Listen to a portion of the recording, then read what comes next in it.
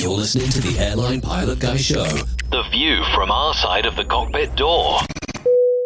WAPG, it's the Airline Pilot Guy. Airline Pilot Guy episode 487. Yeah, he's up in the sky.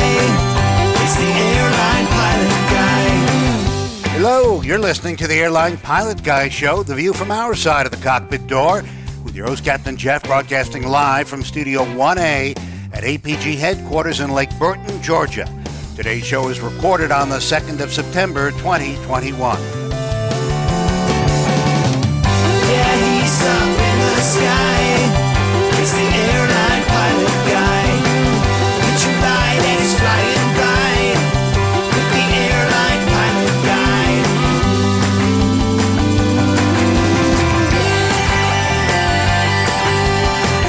In today's episode, an American Airlines jet hits runway lights during takeoff from Las Vegas.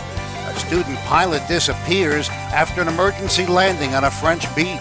More news, your feedback, and today's plane tale, the sensory pilot. So get all settled in. Tray tables and seat backs in the upright and locked positions. Electronic devices powered on. I'm Radio Roger, and Flight 487 is ready for pushback. Thank you, Radio Roger Stern. He's an award-winning TV and radio reporter, currently at the number one all-news station in the nation. 1010 wins in New York City! Welcome to the Airline Pilot Guy Show. It's an aviation podcast covering the latest in aviation news and answering your great feedback. I'm Captain Jeff, a pilot at a major legacy airline based in Atlanta, GA, and joining me from his studio in Hartford, Hereford, and Hampshire. Professional photographer, former RAF fighter pilot, retired Airbus A330, A340 captain for Virgin Atlantic Airways. It's Captain Nick. Perfect. Hello, Jeff. Nice to be back on the show again. You know, this reminds me of the Muppets and those two old men that sat in the little balcony seat or the box to one side of the theater, being grumpy. Yes, it does. What were their remind me names? of that. Can you remember? No, but I'm trying to find. I have a sound effect that I can play, I believe, although I'll probably get nailed for that too. Here we go. That was terrible! Horrendous! I'm offended! I'm appalled! So what are we going to do? Oh, what else? Email it to everybody we know. Good idea. There we go. Those guys, right? Those guys, exactly, yes. All right. Yeah, we that's need us. some female company is what we need. We do, and we are going to have some, hopefully, a little bit later in our show. But in the meantime, these two old men are going to attempt to analyze and cover the latest in aviation news. Here we go.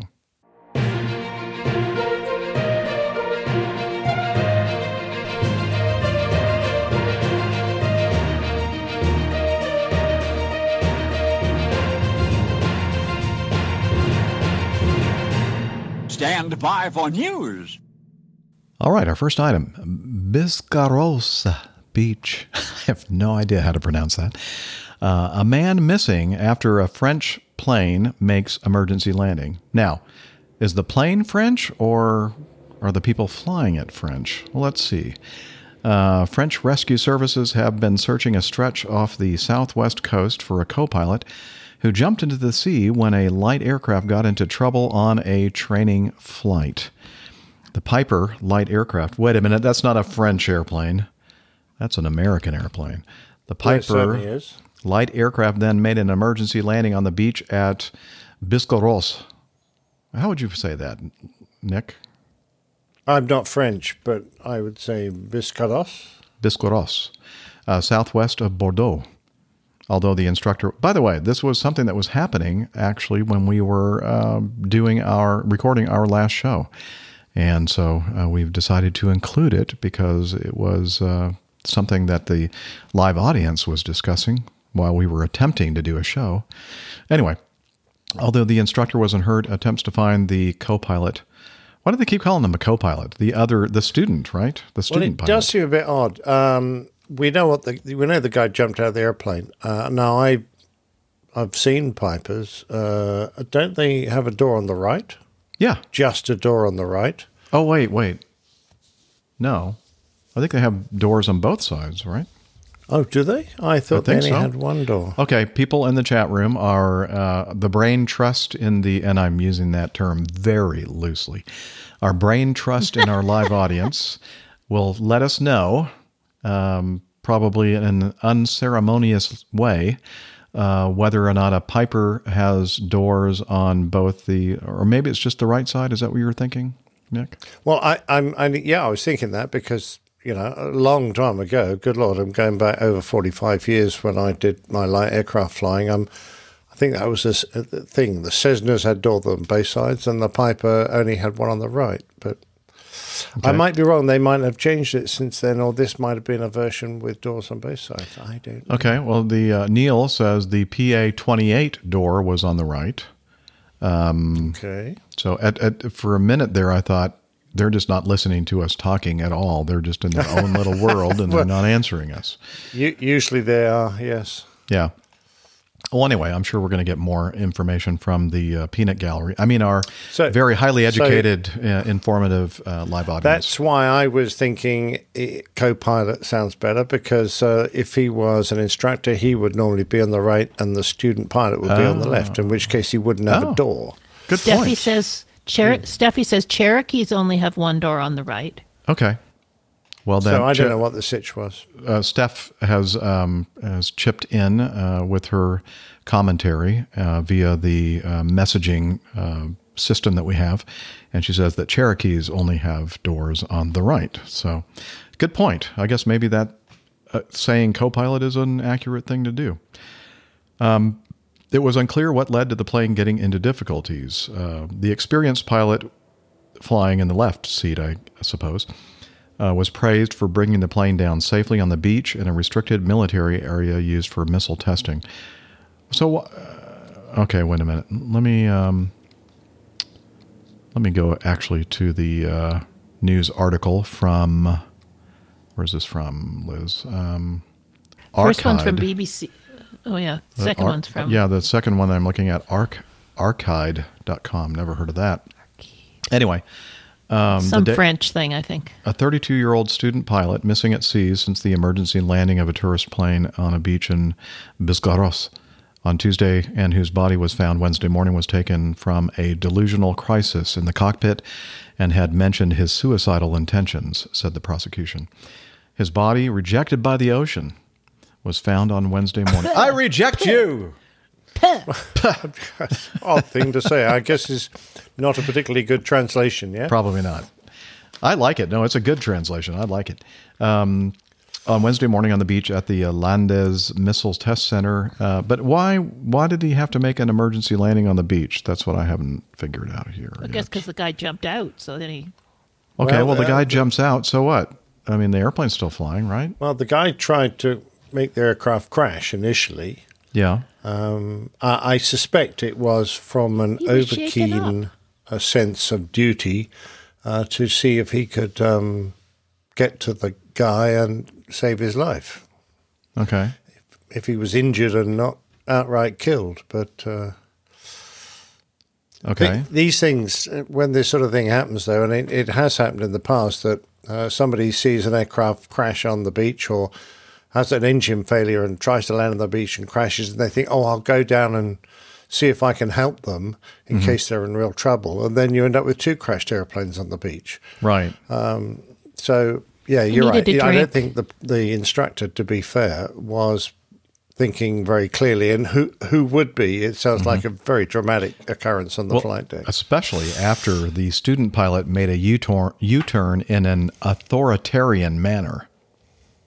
I mean, that would scare the you-know-what out of me. Yeah. The instructor then took control of the aircraft again, decided to make an emergency landing, despite the pilot's attempts to calm the situation. Oh, so he was already kind of deciding that he was going to make an emergency landing on the beach.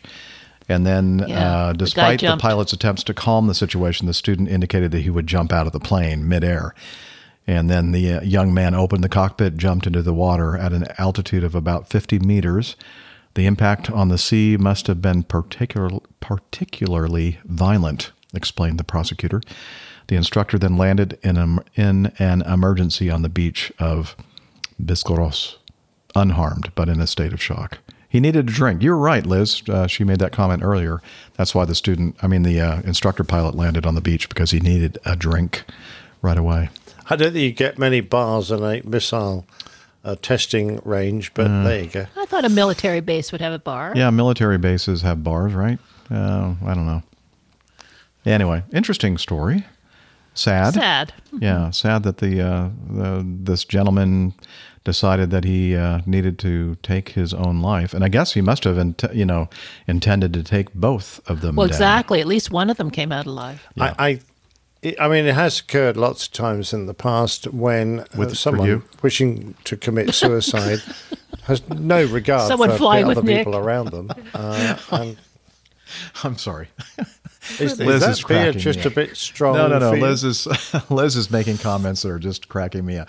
So basically, what you're saying, you've encountered this quite often when people fly with you, and they want heard of it. Get me out of this heard of it happening. Okay, go ahead, Nick. Let's be serious. I think the 9% is kicking in.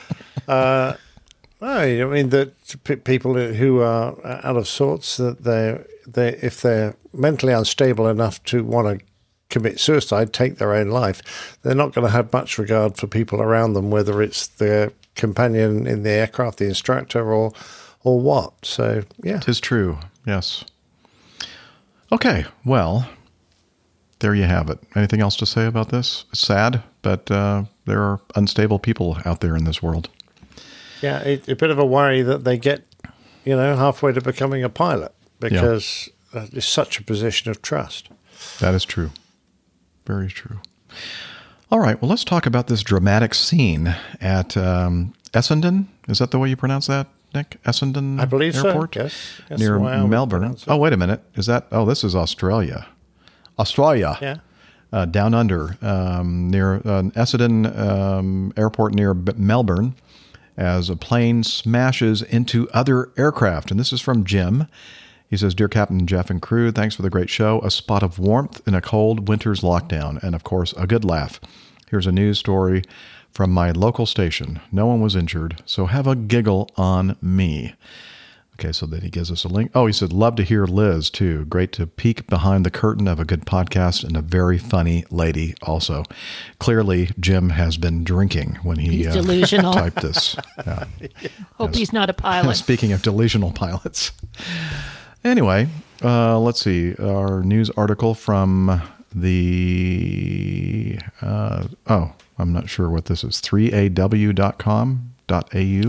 I think it's like a news station, like 3. News station. Oh, Channel 3. Okay. A small plane has caused chaos while undergoing a routine engine test at Essendon Fields Airport. Michael alerted Tom Elliott to the situation on Wednesday afternoon. Michael doesn't have a last name. Several aircraft, including everybody knows Michael there in Essendon Fields. Several aircraft, including the Channel 9 chopper, were damaged when the plane jumped safety wheel chocks. This is why Channel 3 are reporting it, because they think it's so hilarious that Channel 9 have broken their chopper. You're right. Their rival news. Yeah, absolutely. Okay, the plane jumped safety wheel chocks and broke through fencing. The pilot and engineer on board were both taken for a precautionary medical assessment and are uninjured. No other people were involved in the incident. Liz, we have a couple of overlays here to show on my way the aftermath. Getting there. Okay. And we're scrolling, control room is saying that here we they're go. finding it right now. Here we go. There is the accident aircraft, Victor Hotel Juliet Papa Quebec, I think. I can't tell if that's an O or a Q, but anyway, there's one view, and then the next one will show a little bit different angle. Should be right next to it. There we go. Oh, he was just parking it in the car park, by the looks of it. Right. So apparently that must be what stopped the forward progress, and I guess before that is where it hit several other airplanes.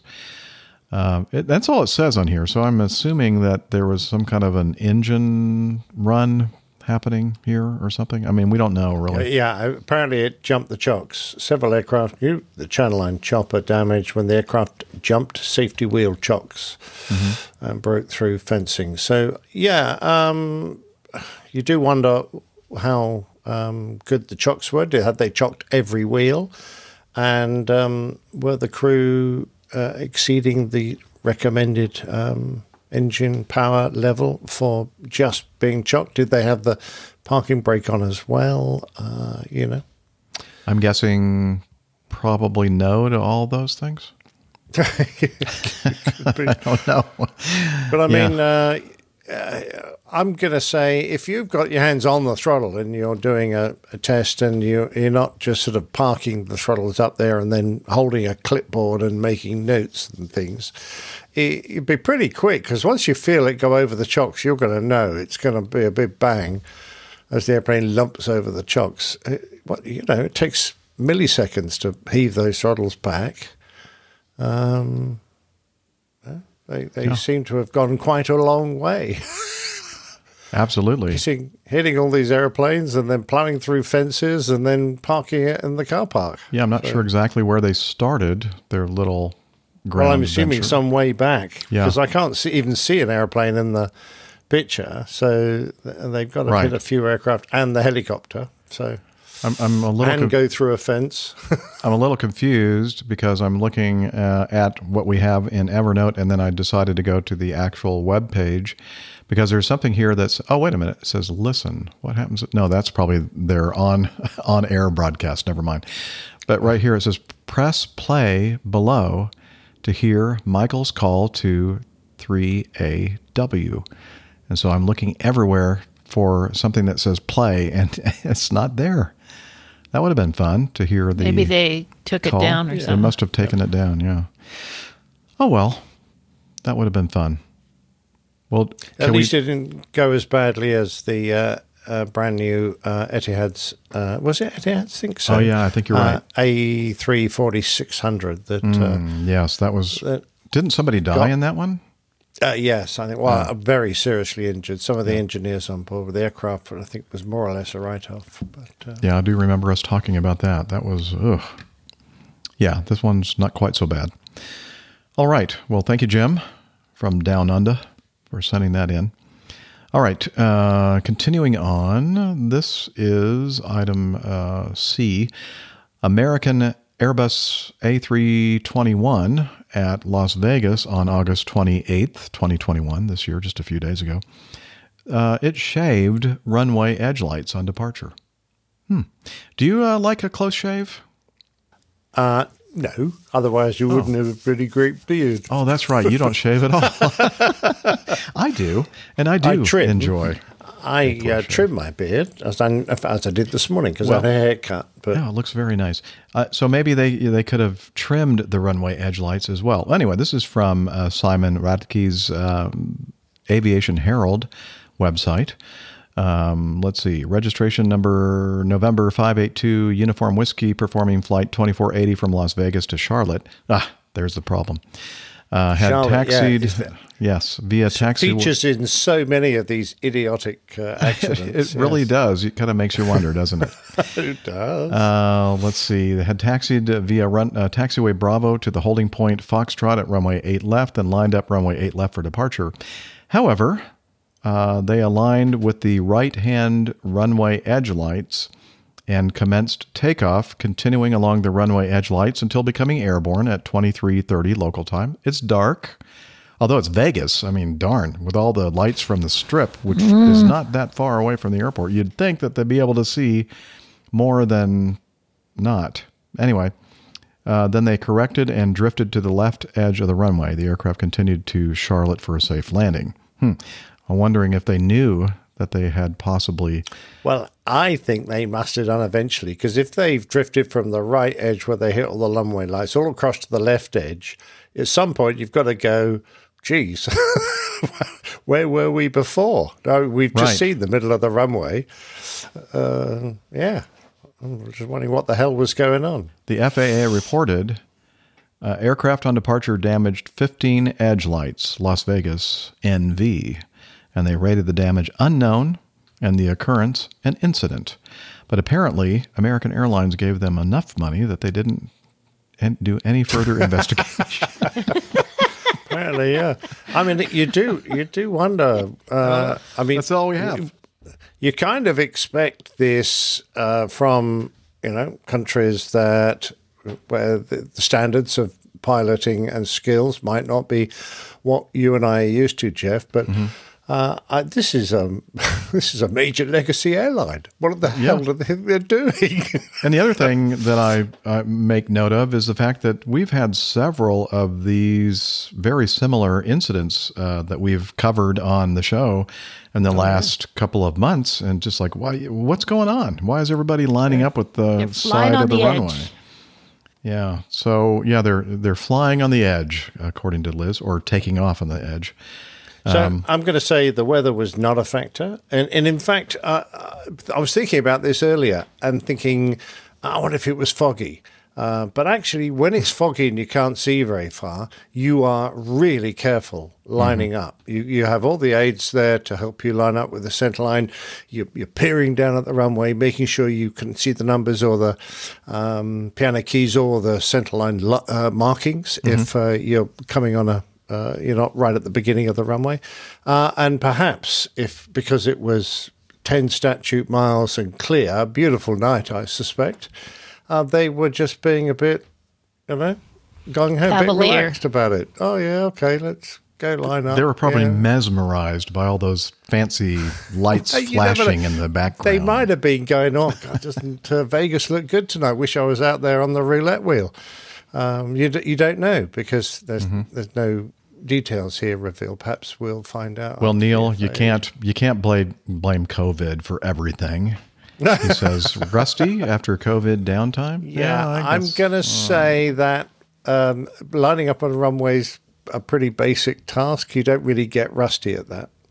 Well, somebody named Stephanie Plummer in our live audience, wait a minute, she's supposed to be here with us on the crew. Anyway, she says, I usually land on the side of the runway, but that's another story. Yeah, sometimes she doesn't even land on the runway. She lands in the grass. So, yeah, she doesn't have any room to talk at all. So as you mentioned here, Nick, clear skies, temperature 33. Ooh, it's 11:30 at night, and the temperature is like 90-something degrees. Yuck. Yeah. But good visibility, 10 statute miles. I'm wondering if this runway, I didn't take the time to look it up. I'm wondering if runway 8 left doesn't have centerline lights, or maybe the centerline lights were NOTAM'd out of service or something. I don't know. Interesting. There you go. Look at Pip's comment. Oh, Pip says, in the UK, we land on the left side of the runway. Oh, that's true. Yeah, we do. And we exactly do right. the right side. So now it's understandable that they took out all the right side edge lights. Yeah. Not all of them, only 15. Yeah, they missed a few. Yeah. Do better next time. Okay. Move on to a final report, a serious incident involving an Embraer ERJ 195 LR, which I guess is long range. It's an ERJ 190-200 LR. Oscar Echo Lima Whiskey Juliet on the 27th of October 2017. And let's see, an Austrian Airlines flight 266 departed Frankfurt International Airport, Germany on a regular service to Salzburg, Austria, when it suffered a serious incident during a go-around at Salzburg. Before departure from Frankfurt, due to the weather conditions, both pilots discussed the wind shear procedures. That's good. It's always good to pre-brief stuff like that. You're identifying the threat, and you're talking about how you're going to mitigate that threat. The captain served as pilot flying on the flight, and the co-pilot was pilot monitoring.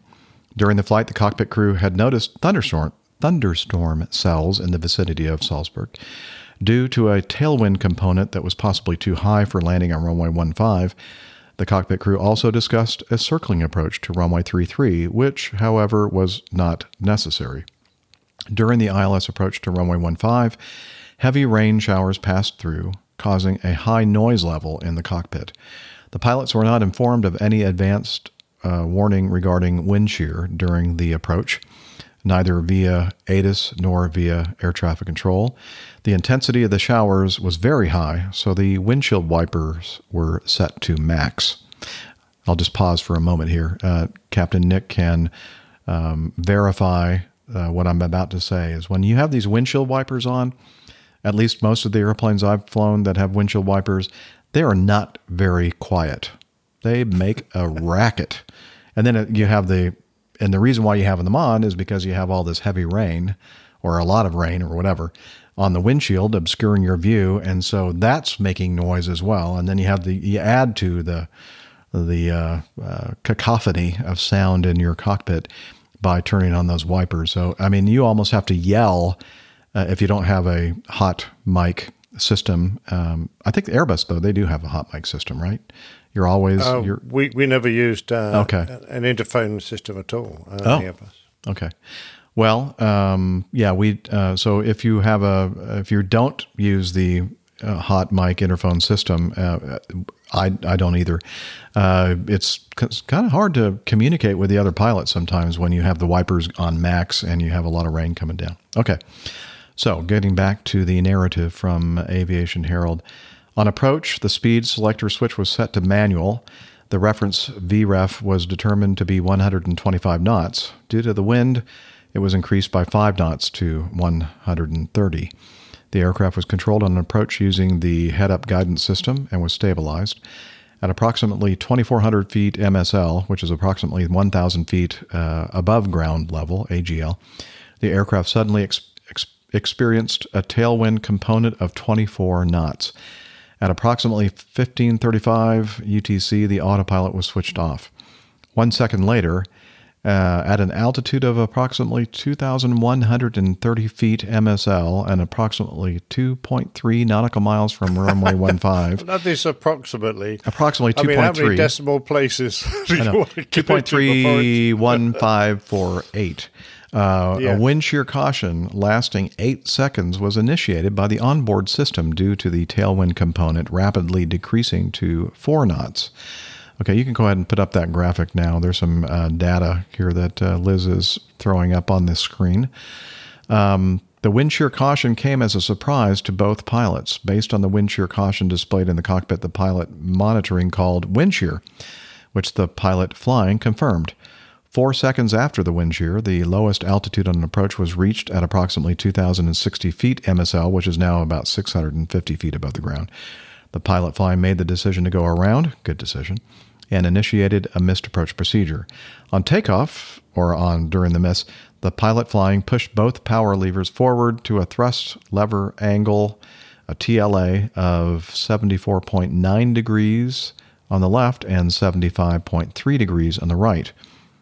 So that's not really that high. Then took his right hand off the power levers, pulled the control column with both hands, and initiated the climb. The runway 15 of Salzburg Airport, low level wind shear warning, what's the LOWS stand for? Low. Anyway, was diagonally to the right front of the aircraft at this time. Both pilots assumed at this point that that's the ICAO code for the airport. Okay. All right. Thank you. Both pilots assumed at this point that the power levers were pushed far enough forward and that the toga mode was pressed. However, as neither was the case, the automatic takeoff thrust control system was not activated. The auto throttle system therefore remained engaged in speed mode and retracted the 2 power levers pushed forward to maintain the set VREF speed of 130 knots. In other words, the power levers came back. Not good. No. As the pitch angle was increased to 14 degrees and the power was taken back by the auto throttle system, a loss of speed to as low as 113 knots indicated airspeed occurred. Yikes. This configuration, remember the reference speed with the additive was 130, and now they're at 113. This combined with the aircraft attitude, combined with the increased G-load, triggered the stall warning, the stick shaker, for 2 seconds, 15 seconds after the wind shear caution. The flaps were retracted to position 4, 42 seconds after the wind shear caution at an altitude of approximately 1,110 feet above the airfield. A further 10 seconds later, at an altitude of approximately 2590 feet MSL, the landing gear was retracted. It was not until 73 seconds after the wind shear caution that toga was pressed. Better late than never, maybe? The toga, it really was. Yeah, very It was late. too late. The toga mode caused an engine power increase to the ATCCS. What was that called? The Automatic Thrust Control System. Automatic Takeoff Thrust Control System. Value of 87.9% M1, 103 seconds after the wind shear caution, with a DME indication of approximately 2.1 nautical miles. The LNAV navigation mode was activated. A further 6 seconds later, at an altitude of approximately 4,100 feet, the left turn of the missed approach procedure was initiated. Subsequently, the pilot flying steered the aircraft to 10,000 feet and flew 2 holding patterns over the VOR Salzburg. The second approach and landing on runway 15 took place at approximately 1601 UTC without further incident. And so in this report, the probable causes are procedural deviations by cockpit crew due to surprise and startle effect, and delayed reaction and activation of toga mode. Probable factors: crew impairment due to surprise and startle, delayed actuation of the go-around button, procedural deviations. Thank you, Liz. Weather, of course, wind shear, changing tailwind, and thunderstorm activity in the vicinity of the Didn't they airport. brief the wind shear? Yes, Why Liz were is they making so a good startled? point. She's saying, why were they startled? Because they briefed the possibility of wind shear. Yeah, that doesn't make a lot of sense to me either. Hey, stop pinching my comments, Liz. I was about to say that. I'm sorry. We'll pretend. Sorry. I'll cut that out, Nick, in the in Make post. Nick look brilliant. Okay, yeah. So what would be your analysis, Nick? And Liz, just keep Liz. quiet. Shut up, Liz. Yeah, Shut well, up, I Liz. don't know. I'm going to wave my bullshit flag here a little bit because, if you have added a gust factor because there's a significant amount of turbulent wind, you've got a tailwind, you have briefed the possibility of wind shear, all those factors go to making you aware of the fact that we might be encountering some wind shear here on any approach when the wind is not steady and calm and down the runway. You ought to be able to appreciate that wind shear can occur. They haven't given a reason whether there was a cell nearby for this wind shear or what the situation was. We don't have a Met forecast, so we don't know what was in the forecast indicating gusty conditions. But all that leads me to believe that you ought to be mentally prepared. Certainly, if you, as Liz quite rightly says, they preempted this by briefing it in detail, so they must have it in the back of their minds that it can occur. And to be fair, we're all professional pilots. If the airplane starts shouting wind shear at you, it is a standard memory item, the wind shear go-round. Why you might be surprised that it's happened, but it shouldn't affect your performance in performing the correct maneuver to keep your aircraft safe. So I'm not too sure about the validity of this excuse, whatever, causal factor. I agree. It shouldn't have been a surprise, and they did talk about it, and why they didn't revert to their training and do everything that necessary to get the airplane power coming up, and they got the pitch coming up. They kind of left out that old toga button depressing and depression. Depression. Or just like, even if you hit the toga button, you still have to push those power levers up, and that should be a natural reaction. Just get those things all the way up, and even if you're flying an airplane like mine that has a gate that you have to push through to get into max power, then do that. Ground contact is a factor. It just got to be something that just you don't even think about. You just do it, and they didn't. Absolutely. We all understand the essential reason for putting full power on. Had the wind shear continued and had they continued to lose speed, with the power setting they put on the aircraft, I'm concerned that they might not have recovered. Because I've been in wind shears in the simulator, which are usually modeled on actual events where really bad we've only ones. got, yeah, right, exactly right, where we've only got away with it by the skin of our teeth, and any delay in taking the appropriate recovery action, getting that power on and pitching the airplane away, has resulted in the aircraft not surviving. So these guys were pretty lucky. Not only did they end up in a situation where their stall warner was going off, if it had been a more violent wind shear, there's a good chance they would have piled in, which is, I guess, why they made this a serious incident. There was a high probability that they might not have survived. I agree. This could definitely have been a tragedy. Yeah, I'd love to hear from some Embraer pilots about why the captain felt it necessary to use both hands on the yoke. Page and Captain Craig. I've always been taught to fly with one hand on the thrust levers, particularly at low level, and particularly when it is important that you have the right thrust setting. Even if it's just holding it so it doesn't actually accidentally get knocked back from full power. And then you should be able to fly the airplane with the other hand. I'm not quite sure why he felt the need to take both hands put both hands on the yoke. He had a weak left arm, apparently. Could be. Yeah. But, so I'm not totally convinced by the summary there, but, at least they got away with it, and we're able to talk about it, and we're able to learn from it. Yes, that's true. Oh, actually, I've just found there you go, thunderstorm activity in the vicinity of the destination airport. So, thunderstorms.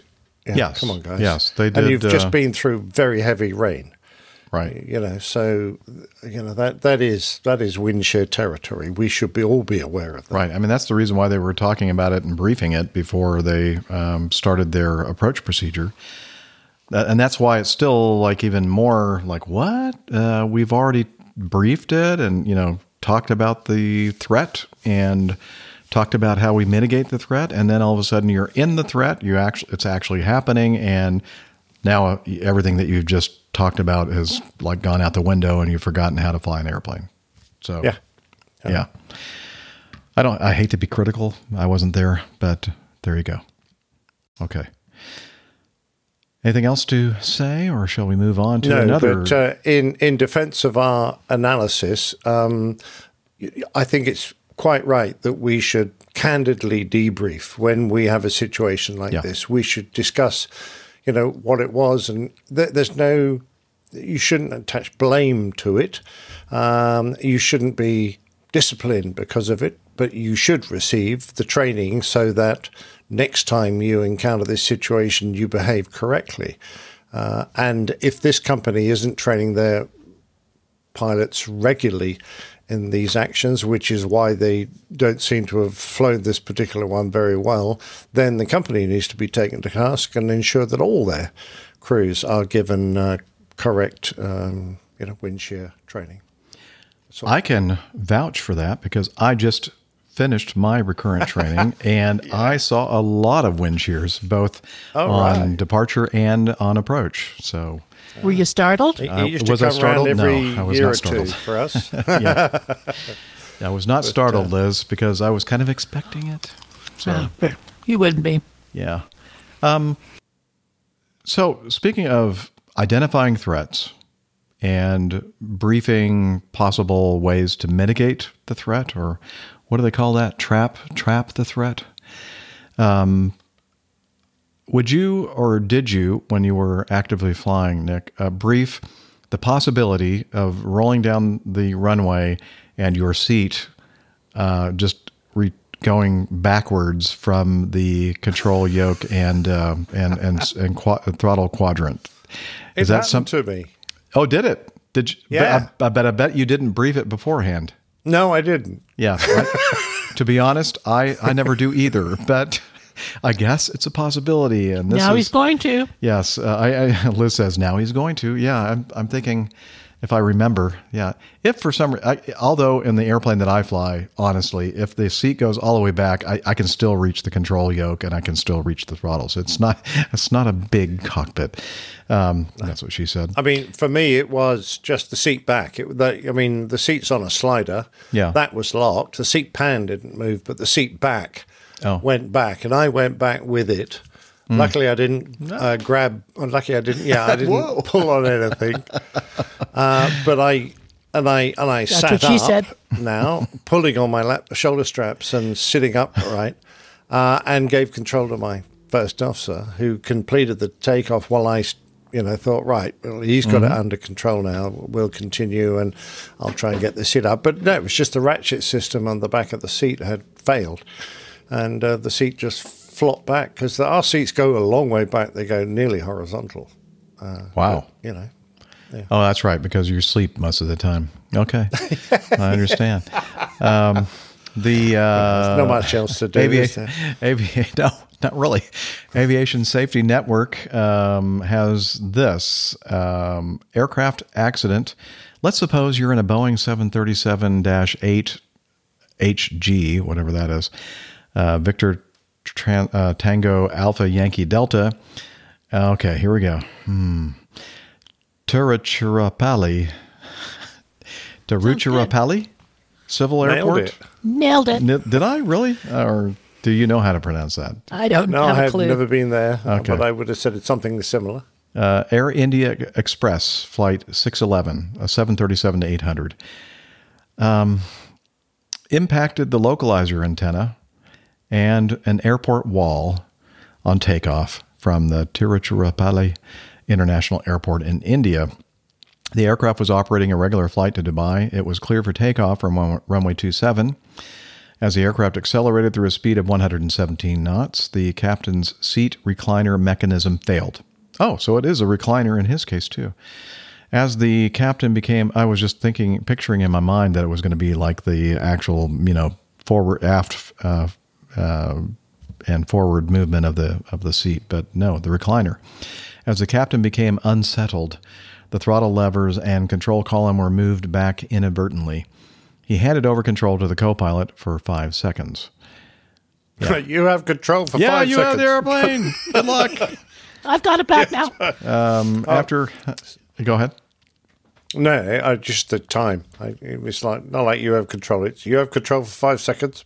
Yes. Well, I don't know if you would have said that, but 117 knots, that's definitely in the high-speed realm of your takeoff. Both crew members failed to notice a drop in engine thrust from 98% to 77%.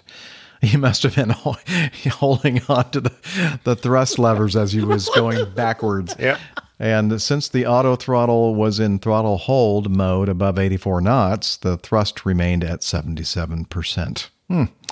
At 144 knots, some 2,000 feet short of the runway end, the captain raised the nose of the aircraft for rotation. So I guess he got back into a position where he could actually reach the controls. He noticed a slower rotation rate and that a higher control column force was required than normal. He increased the control column force aft in order to get airborne. This caused a higher rotation rate and a pitch angle of 10.7 degrees, which led to a tail strike on the undulated soft surface past the end of the runway for 17 meters, followed by the aft fuselage contacting the localizer antenna and boundary wall. Both main landing gear also impacted the brick boundary wall, causing 2 holes. If you go to the last slide, the overlay. Yeah, there's the brick. There's the brick wall. There's the brick wall. And what's left of the localizer antenna array. Wow. Okay. The aircraft climbed to flight level 360. What? And proceeded towards Dubai because all systems were normal. Damage? Well, it's just a flesh wound. While en route, the operations department insisted upon a diversion to Mumbai. At that time, the flight was well over the Arabian Sea. The aircraft landed safely at Mumbai at 5:38 local time in the morning, a.m. Probable cause. Well, before we analyze the probable cause and other factors involved in this, I think that we need to introduce... She said she was going to join at Getting to Know You. Oh, never mind then. Disregard what I just said. Disregard it, sir. Very good. Which you normally do. That's a normal default position.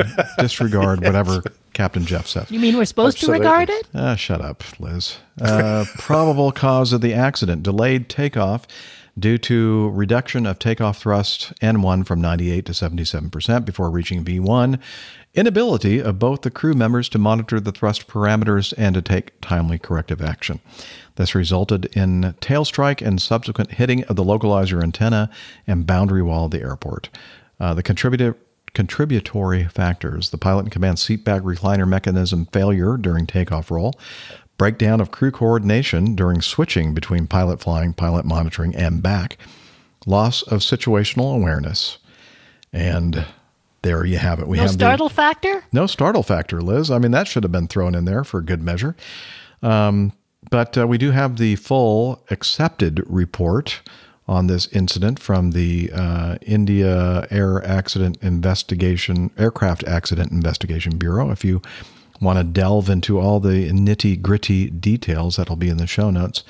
And as Liz just put on our video, some of the overlays and pictures of some of that's the main gear, I believe, left-hand main landing gear wheel with a big giant hole, a lower beacon completely destroyed, and the best one is this one.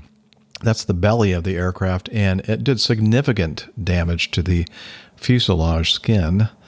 You can just see the understructure, and let's not forget the left horizontal stabilizer with a big giant gaping hole in it.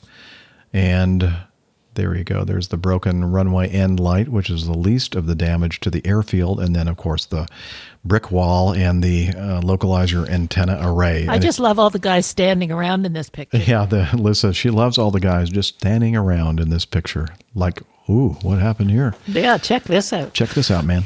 Anyway, so if you want to look at all that, you can look at the full report or just look at the video and you'll see it all. And that'll be at airlinepilotguy.com/whatever the name of this episode is, number 487. 487. Yeah. Wow. So that's an interesting incident there. Nick, what do you think? Absolutely. I'm just going to say that when the guy sat up, I'm reading the actual report now, Mm-hmm. He recovered from his disbalanced position, not a phrase I would have used. Disbalanced, Looked yes. outside and realized that they are left with the last 2,000 feet of the runway and the aircraft still had not attained V1. At that point, if for no other reason, nothing else had happened on the flight and you had 2,000 feet left and you weren't even at V1 yet, what would you be doing with the throttles? I would be like jamming them through the instrument panel. Yeah, right. I'd be going, what the hell's going on? We 2,000 feet, we're not at V1 yet? God. I know.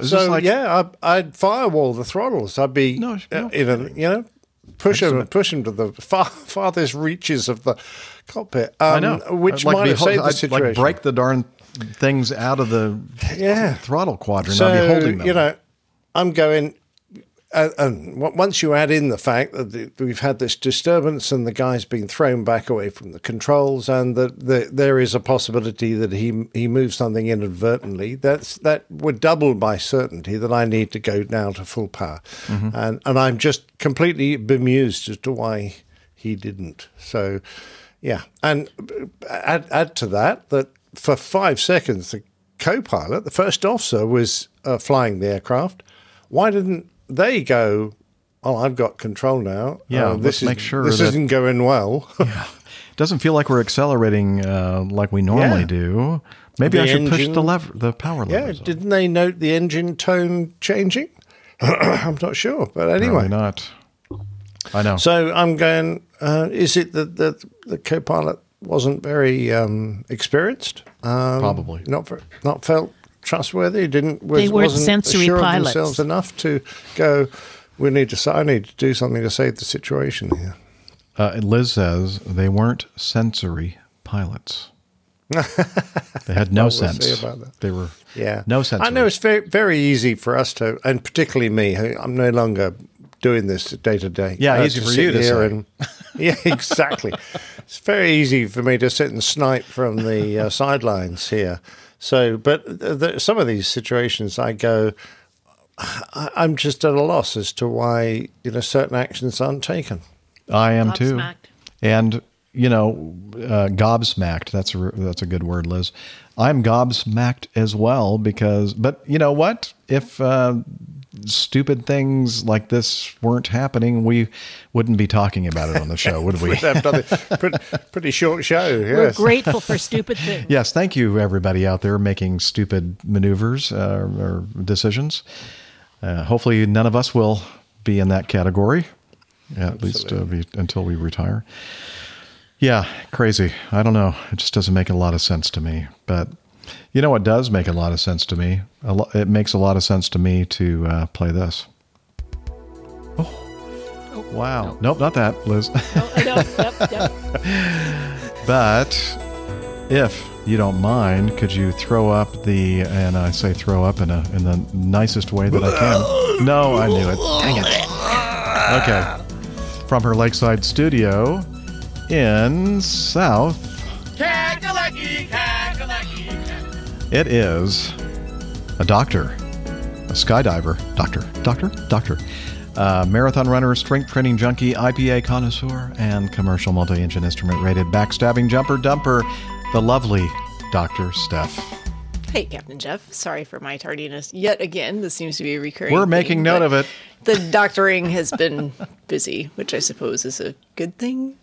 I don't know. Keeps me occupied so I don't get into trouble. Depends if you're paid per injection. And Paid it depends per patient encounter, yes. And it depends on whether or not you're the doctor or the patient. Yes. Yeah, it's been good. It's just been a little busy. On paper, it always kind of looks like I'll be out of there in plenty of time, and then how things go. Sometimes things take a little bit longer than you expect, and things. That's what she said. Yeah, right. Well, you hope that's what she said. Maybe.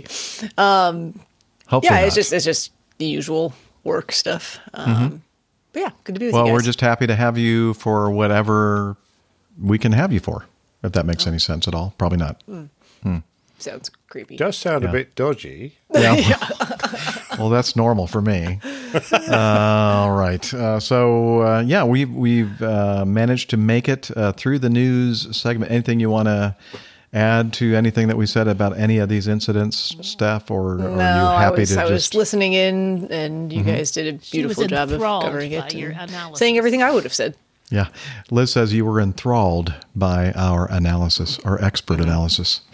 Yes, or analysis. Anyway. Back on the 9%. Yeah. So we are now at that point in the show where we do this. Getting to know you. Getting to know all about you. Getting to like you. Getting to hope you like me. I used the correct words because I want Dr. Steph to be so happy. So happy. There you go. Thank you, Jeff. You're welcome. So why don't we talk to Dr. Steph and see what has been happening in her life? Like, she leads such a boring life. I doubt that she has anything to tell us about. Nothing. Zero. I knew it. Yep. It's true. I don't know. Not that it's an unboring life. It's just busy. It's been really busy. Still kind of late summer season, so lots of flying on the weekends. So that takes up most of my weekend days from like 8 a.m. till, 6 p.m. or so. Plus travel time to get there and whatnot. And then, let's see, what else? Did a couple of jumps on Friday, actually. One on Friday, one on Saturday. I forget. One on Friday, one on Sunday. I don't remember. And then the rest of it's just work, day job. 8 to 5, work. That is a completely different podcast and audience. And what else? A lot of running recently. I've got quite a few marathons. What is it that's I don't know. I wish I knew what I was running from. Yeah. But I don't. I wish I had a good answer for that. I seem to do it to myself, and a lot of miles need to be put in for some of these races coming up in the fall, and actually are only, some of them are a month away at this point. So. Yeah. Do you want to talk about any of that, or are you going to surprise us in the future with all that?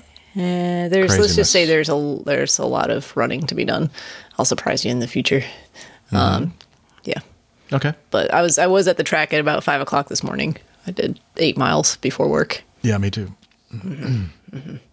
Steph, I'm just curious if I could pipe up for a second. When you do a jump nowadays, I mean, do you actually free fall for long? And what proportion of it is free fall, if any? So it depends. Good question. What did you do the last 2 jumps you said you did? Yeah. So I'm trying to remember if I did 1 or 2 on Friday. I can't remember. I think just 1, because I got there towards the end of the day and things were kind of wrapping up. On Friday, we did a jump from 14,000 feet, which is actually about 13.5 AGL in our area. And I jumped with 2 other jumpers, one relatively new, one very experienced. And that's always kind of fun because you're trying to match up what your skill sets are and what you can do. And a lot of times it's about helping that newer jumper to feel more confident in their skills and abilities. So from that altitude, there's roughly 60 seconds of free fall at terminal velocity. So you get about a minute to do whatever you would like. In this case, we did something called a speed star. So everyone leaves the aircraft unlinked. So you're not holding onto each other when you go. First person out the door gives the count. Everyone else follows them in rapid succession. The idea is to join up as quickly and safely as possible into just a round formation. So everyone's holding the arm or hand of the person next to them. And in this case, because we were working on some skills with that newer jumper, once we were into that position, the goal was for him to do something destabilizing, kind of get out of the way, and then we'd come back to him. And by the time we did that twice, that's about all the time we had, because it took a minute to get together.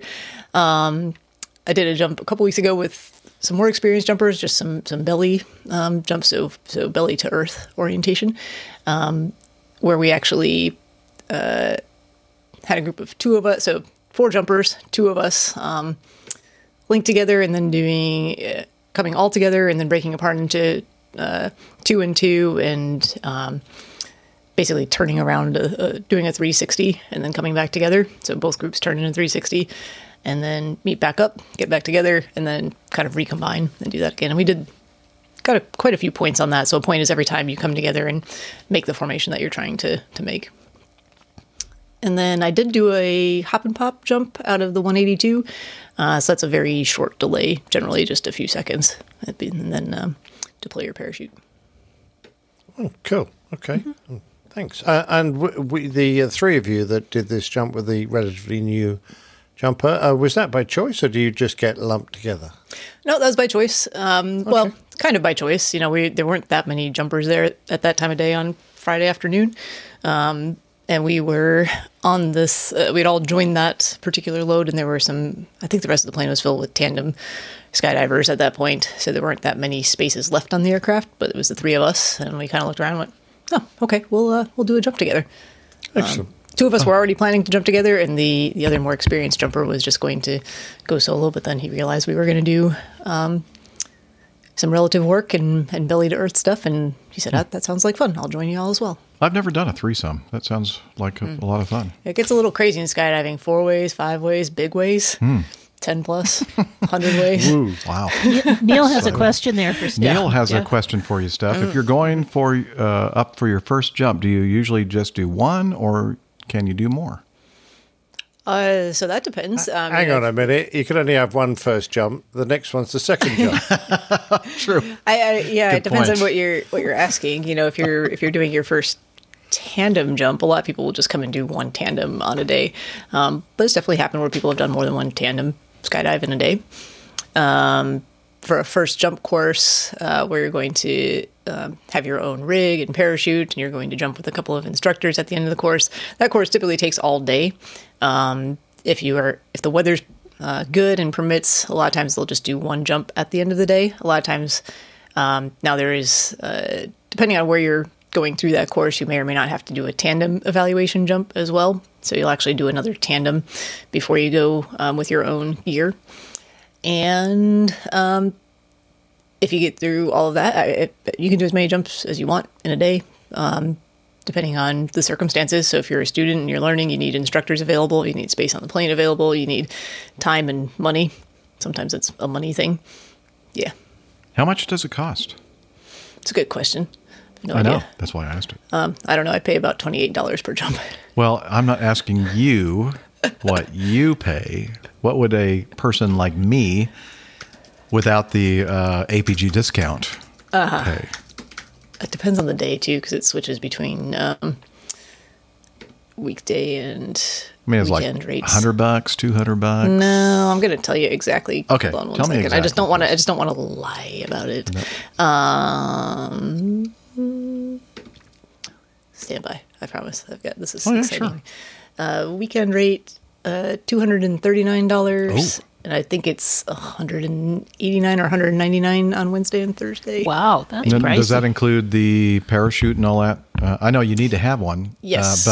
So that's for a tandem skydive.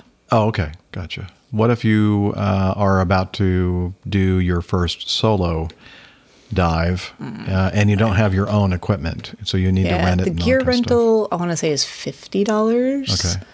And probably a little bit less money than the tandem jump, I would imagine, since you don't have to pay you're for... you're still paying for the first couple of jumps. You still have 2 instructors with you, so you're still having that cost. Oh. They're up there with you. Oh, and they jump with you? Mm-hmm. They jump with you, and generally they're holding on to you. Just in case you freak out. Well, there's and different... forget. No, there's different... Yeah, it's to keep you stable. It's to keep you safe. Oh. They're there to make sure that you're doing the... required elements of the jump. There's different skills that you have to demonstrate that you're proficient in. So how long is it going to be before you're a skydiving instructor, Dr. Stone? Not going to do that. What? I have no interest. That's very unlike you. I have You'd so many rather things on my fly. plate, and there's... Yeah. Okay. No. I don't know. I don't see where it says what the cost is. I don't remember. Yeah, doesn't matter. Don't worry. I'm not going to be doing it. No. You could. I could, yes. There are a lot of things I could do, like get up and run 8 miles at 5 o'clock in the morning. Mm-hmm. But I'm not going to do that. Sorry. Not me. Gear rental is $30. Not who I am. Not who I am. Here you go. First jump course plus skills evaluation jump, which is a tandem skydive. The total cost of that is $330 That's not bad. for the 6-hour ground school, followed by a tandem evaluation skydive. Really is not that bad. The next 3 jumps are $240. Okay. And then $190, and then $175, and then... Is that pretty much competitive with all the skydiving that's going to schools be and stuff? relatively standard as far as I know. Yeah. Cool. All right. So anything else happening in your life that you want to share? Don't think so. Okay. Very good. Mm-hmm. Captain Nick, how about you? Yes, sir. What's been happening with you? Well, I played a game of bowls today, which was rather nice. Oh, yeah. Coming towards the end of the season, thank you. Mm-hmm. And we were top of our league by 1 point, and we were playing our final game. And the team that are behind us by 1 point were playing elsewhere. So we were playing a club that was quite low down. So we were hoping for a really good score so that we could maintain our position. And we did okay on my rink. So we were 30 shots to 12 or something. So we had a good 18-shot lead. But sadly, the rink next door had... I could only describe as a meltdown, and they lost by 20 shots. So that's pretty bad, huh? Yeah, that's pretty bad. So you get 1 point for winning 1 point your rink, and one. So there's 2 rinks. That's possible 2 points, and 1 for winning the overall added together score. We only got 1 point, our rink. We missed the overall score by 2 shots, and of course the other rink lost so badly. But anyway, so we got one point out of it, and we went, oh damn, we've lost our chance to win the league, because the other team that are playing elsewhere are bound to get more than that. Mm-hmm. They didn't. As it turned out, they got exactly the same score as we did. So we both had 1 point. We were leading by 1 point, so we stayed at the top. That's great, because now we're into a finals day on the 9th of September, my birthday, which is going to be great fun. Yeah, we're going to play the other 3 regions in a one-day extravaganza of semi-finals and finals to see who wins the whole area league. I'm looking forward to that. So that was great. That was good fun. Awesome. Yeah. Congrats. And thanks. And played some pretty good shots today, so really chuffed. And as I said I would, I'm going to say again that we've got a meet-up in the UK. If you've heard it before, there's a bit of extra news. So let's just say it's at the Hangar Cafe at Fair Oaks Airport in Woking, or near Woking in Surrey. And I'll be there from 10 a.m. to 2 p.m. And it's on the 25th of September, which is a Saturday. And I was chatting to our lovely friend from PT UK, Neville Bounds, who is our audio specialist. Never heard of him. And he said very kindly that he has got a PA system. So he's going to bring an amplifier and loudspeakers. And I'm going to bring the mics, and we can actually now talk and record what we're saying at the same time. So I'm thinking, right, okay. Pat, what could we talk about other than thanking everyone for coming and all that kind of stuff, and perhaps recording some bits and bobs from the people who were there for the show? I thought, actually, I could probably generate a kind of impromptu plain tale. And that's the idea. I'm going to do an impromptu plain tale about my experiences, and there were some pretty dramatic experiences. I nearly died. I watched an aircraft crash in which people sadly did die at this airport in the short time I was there. I've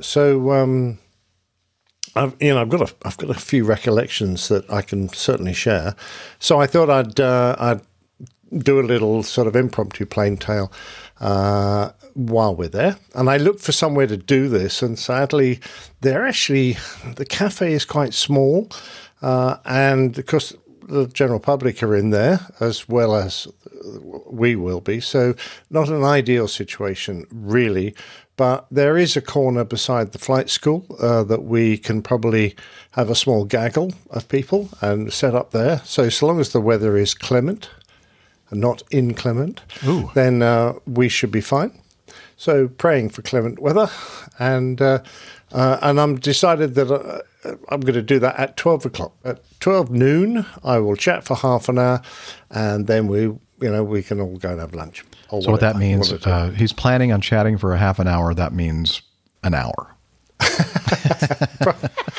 Well, yeah, possibly. If it's wet and horrible, I will try and find if there is a base and a hangar or something we can go to. But that means speaking to the airport and asking them if they can accommodate us. So we'll have to play that by ear a little bit. But anyway, if you are around, and I know lots of people are already thinking of coming, just bear in mind that there's not a heap to do there. The cafe is rudimentary. It's nice, but it's not exactly salubrious.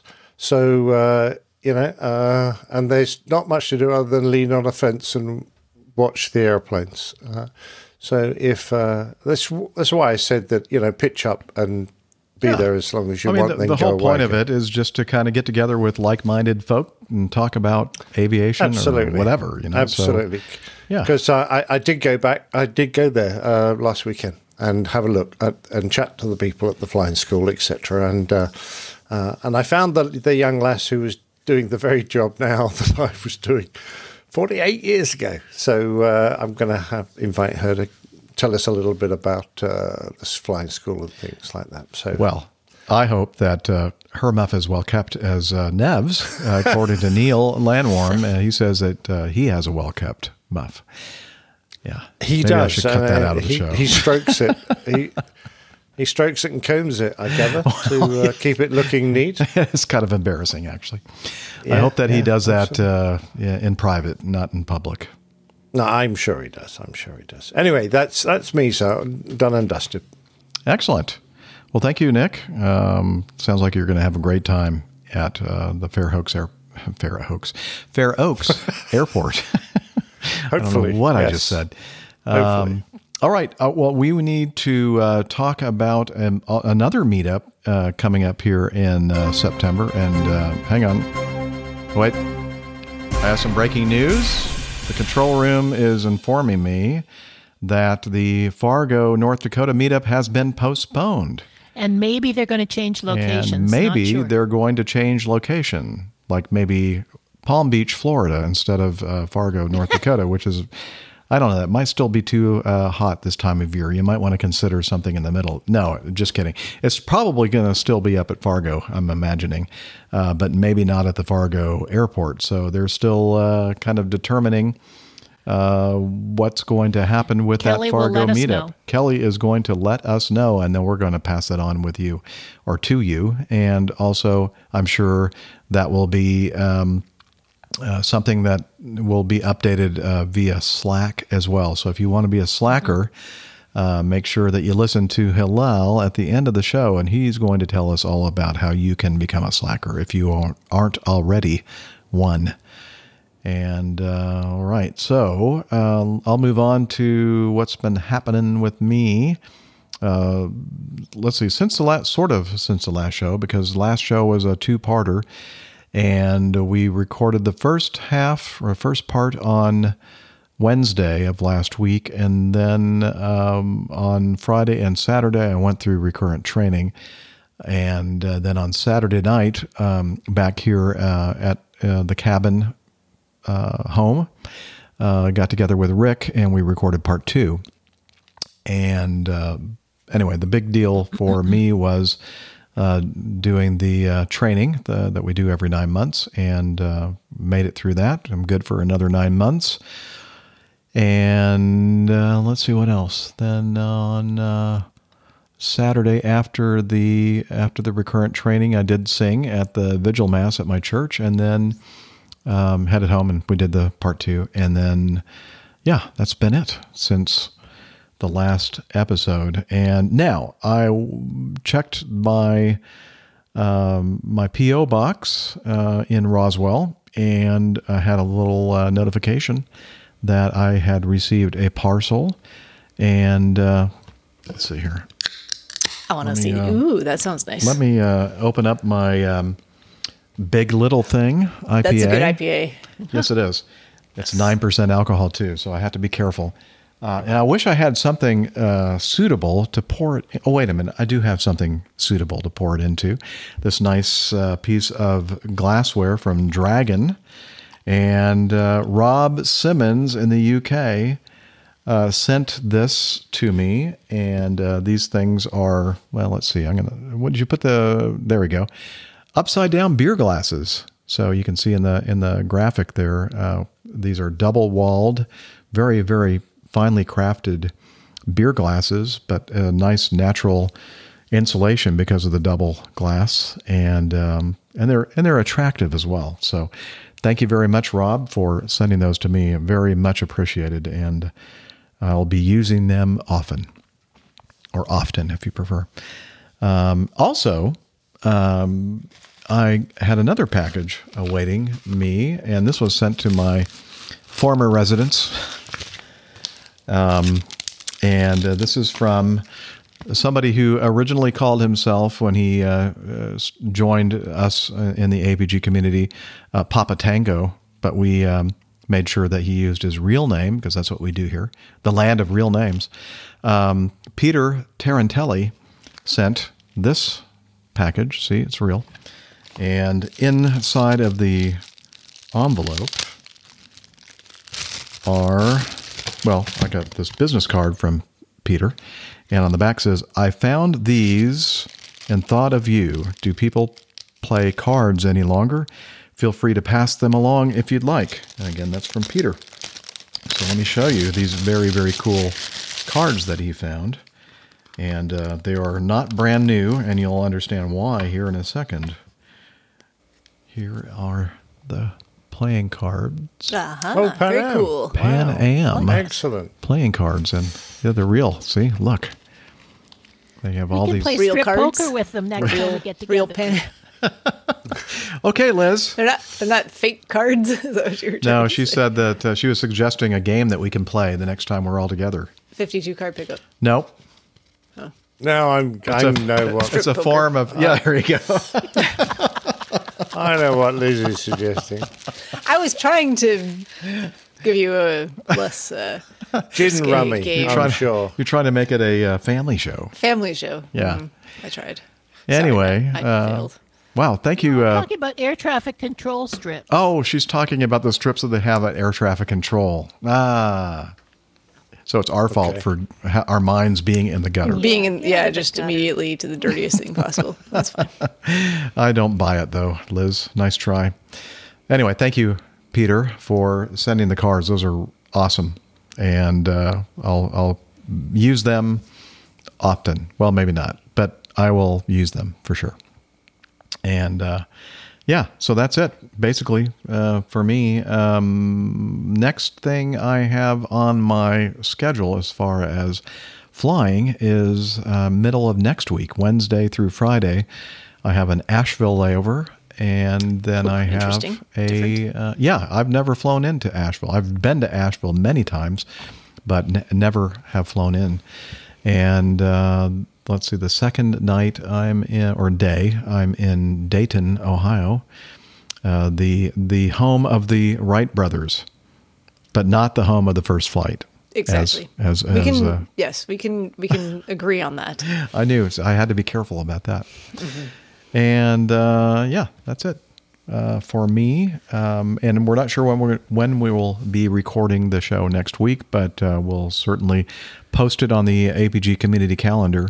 And do you want to make a little comment about 500, so like you did in your crew log? Okay, Liz is asking if I wanted to make any mention of the 500th episode of the APG, and no, I don't want to talk. No, I'm just kidding.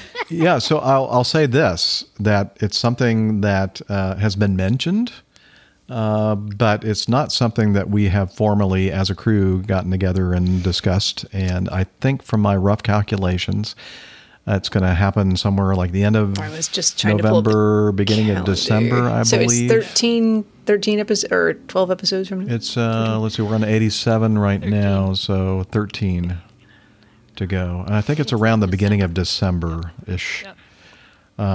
So unless it'd be December 2nd if it was exactly.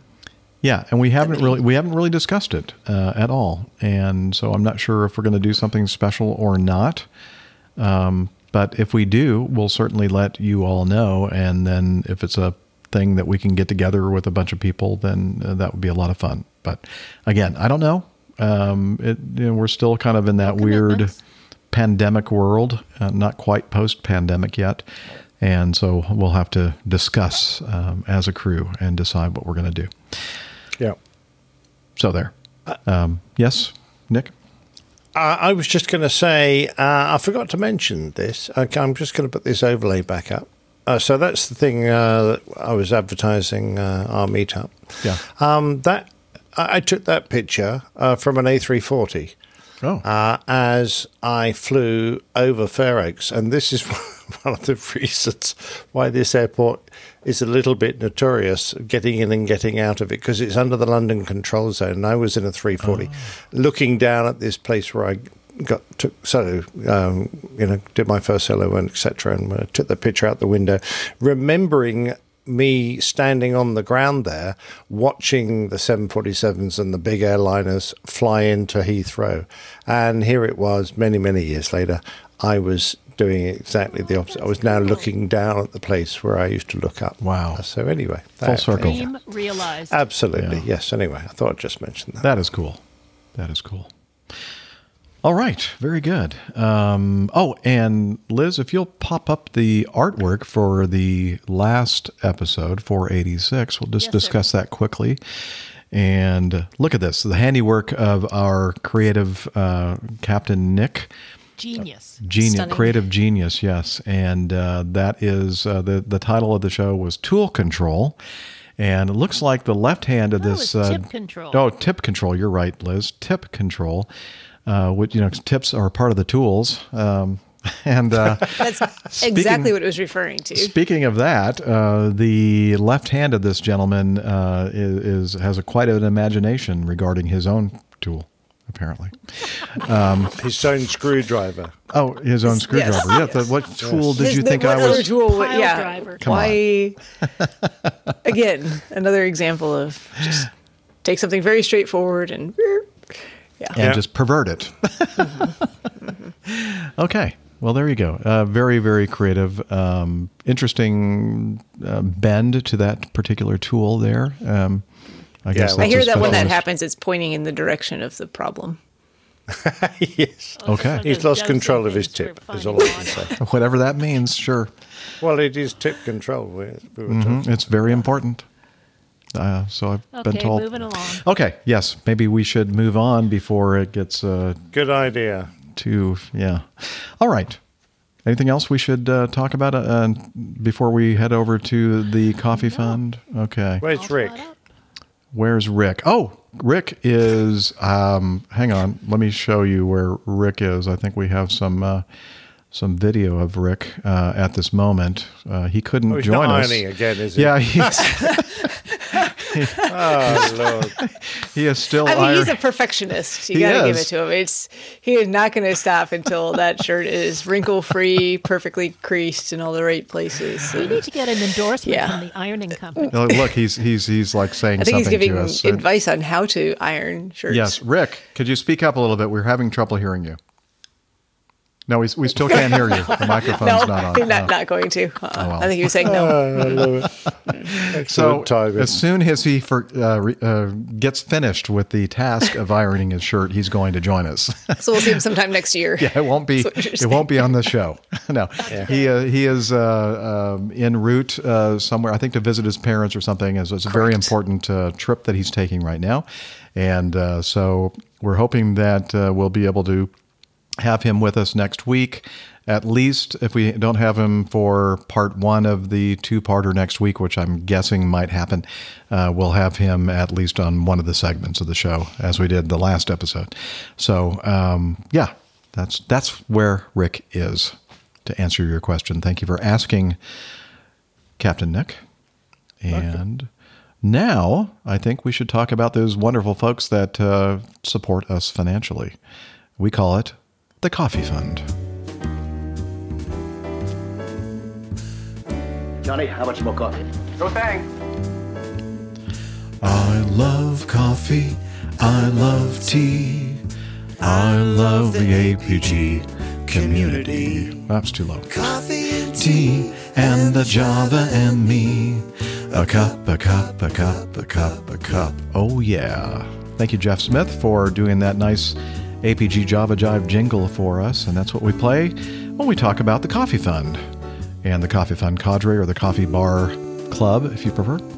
And a couple different ways to do that. And the first is something we call the Coffee Fund Classic, the OG Coffee Fund. And that is via PayPal, one-time donation or recurring donation, your choice. And since the last episode, we have Randy Ackerman, Alistair Kerr, Mazutz Karim, Mark Anderson, and Vigner. They used the Coffee Fund Classic method. Thank you, gentlemen. And the other way to participate in the Coffee Fund is to become a patron of our show via Patreon. And since the last episode, we have 2 new producers, Thomas Tordell and Martin McGregor. And ding, ding, ding, ding, we have a new assistant senior executive producer, Sean Cusack. That's awesome. Thank you very much for becoming patrons of our show. And if you want to join these wonderful people, please head over to airlinepilotguy.com/coffee. You'll be glad you did. We will too. Is that my brother? I don't know. Have you? Is that his name? Yeah. Oh, that's right. It is Mark Anderson. I don't know. You better talk to him. See if he's a I don't talk to him. I don't talk to that one. I'm guessing that it's probably not your brother. I'm only joking. Probably not him. Yeah, probably. We occasionally communicate. Okay. Well, maybe he wants to become a Coffee Fund cadre member so that he can have some kind of a He's trying to form a meaningful relationship with you, apparently. He's reaching out. Good luck, Mark. All right. Well, thank you, Mark, whoever you are, and everybody else who participates in our Coffee Fund. We do appreciate you. And now it's time for feedback.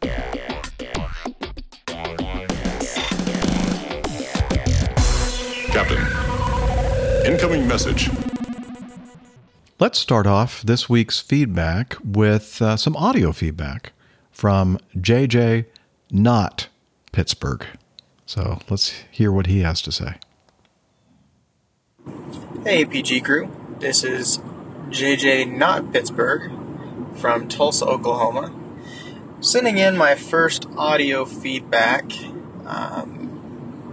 Thought it was time. I've been listening to the show for a few years now, and I think it's time that I put my voice out there into the world. Anyways, man, it has been a couple of difficult weeks, some definite highs and lows in my flight training. I've got my private pilot's license, and I'm actually on my way down right now to look at a few flight schools, both Part 61 and 141. I really have enjoyed the insight I've gotten from Dr. Steph, and also when Dana was on the show, he had some great insight as well as far as flight training, civilian paths to flight training. Anyways, just wanted to give you all a shout out. I've listened to the show for the last few years. My four-year-old daughter and I are avid listeners. We listen to you guys. I can't remember what days the podcasts come out, but every Monday, my daughter and I sit and listen to the APG, and she has got the theme song down, and she has got the Coffee Fund song memorized, and she gets just as much of a kick out of the show as I do. So, I'll turn it back to you all. I just wanted to once again give a shout out. Thank you all so much for being just so consistent, and I really enjoy the stories and the anecdotes, and I will try to keep you posted as I progress. But thanks again, and y'all have a great day. Bye. Thanks, JJ. And hey, you probably have noticed I'm kind of doing the Tulsa thing in recent weeks, months, and I'm sure that I'll be back in Tulsa again in the future. So kind of keep in touch with us, and I'd love to meet you in person. And so cool that your 4-year-old daughter gets a kick out of listening to our show and sings. You know what you have to do? You have to get a recording of her singing this stuff. There you go. Play it on the show. She can sing instead of me. Yes. Mm-hmm. I'm sure she's a better singer than I am. I have no doubt about it. Yeah, she can. I can, give her a guest spot, a little cameo, a feature, if you will. Yeah, Dr. Steph can even introduce her before we play the recording of her singing. Yeah. So do that, even if you have to do it, surreptitiously? No, surreptitiously. That's surreptitiously. That's the word. Is the word you're looking for. Yes, that's the word I'm looking for. Thank you. All right. Well, I got the first few letters right. Yeah, that kind of give me partial that's like credit. 50%? Maybe 50%. I don't know. What do you think? Can we get an official judgment on that? Stirrupsuciously doesn't count. I didn't say stirrup. I can't find it. That's something entirely different. And not for the G-rated. That's so harsh. I was giving you 50. Thank you, Liz. I appreciate it. She's so harsh. I know. Okay. I don't know who would give you less than 50% on that. I have an idea. It's like this person right here. Okay. Let's see. So yeah. Thank you for sending in that audio feedback, JJ. And don't be a stranger. I mean, what took you so long to finally, participate in the feedback thing? Come on. And can we all add our congratulations? Yes. For his achievement. Brilliant job. Thank you. Excellent job. Yeah, and I know that there's something here that I can play like this. There you go. Yeah. All right. Way to go. Awesome. By the way, when I played the applause during his audio feedback, I did exactly this. I was trying to adjust the volume slider, and it fired the darn audio clip instead. Sorry about that. Anyway. Okay, just before you go on, there's an interesting comment from Control Kyle. Room is... I can totally hear her. I could hear her. How come can you? I can hear her? Oh, yeah, I know why. Okay, say something now, Sure, Liz. playing on the speaker. Liz is sitting down there on the floor or something. He's got No, she's hello just in right the bathroom and Liz on the kitchen floor. This is like she's right. She's in this little box right here. I don't know what she's doing in there, but that's where I hear her from. But now I just hear her in my ear. Maybe I should leave her on the speaker. That's kind of fun, right? No? Okay. Kyle Campbell finally getting to listen to a live broadcast, and just happened to be sitting at Jeff's home in Atlanta. Oh, really? Wow. Okay, things are starting to become clearer for me now. That's very odd. Wow. I mean, you had to do it while we were... So many questions are answered. You had to kind of broach this subject to me like when we're doing a live broadcast. Please say hi to my wife for me, if you don't mind. Oh, wait a minute. No, hang on. I didn't read the entire message. At 717 Land at Hartsfield North Sea. Oh, okay. I'm sorry. I thought you were at my house in Roswell. Are your kids starting to call him Daddy? Yeah. Liz said, are your kids starting to call him Daddy? That's not funny. That's going to make me cry. Not really. Okay. Thank you, Kyle. And sorry I'm not there at the ATL to say hi to you. But I'm having fun here with my good friends, my best friends on the show here up in being Lake abused Burton. by his best friends. Being abused by my best friends, yes. Especially Liz. Okay. Now, where were we? Number 4. Number 4. Thank you. Yes. All right. Oh, we have some feedback from Sean. And let's see. Did he say anything? He just kind of sent a link to some video. It's a very amusing video, and it was an incident that occurred... I don't remember where, but let's play the video, and then we'll all know where. And here we go. Video file. And I'm so professional.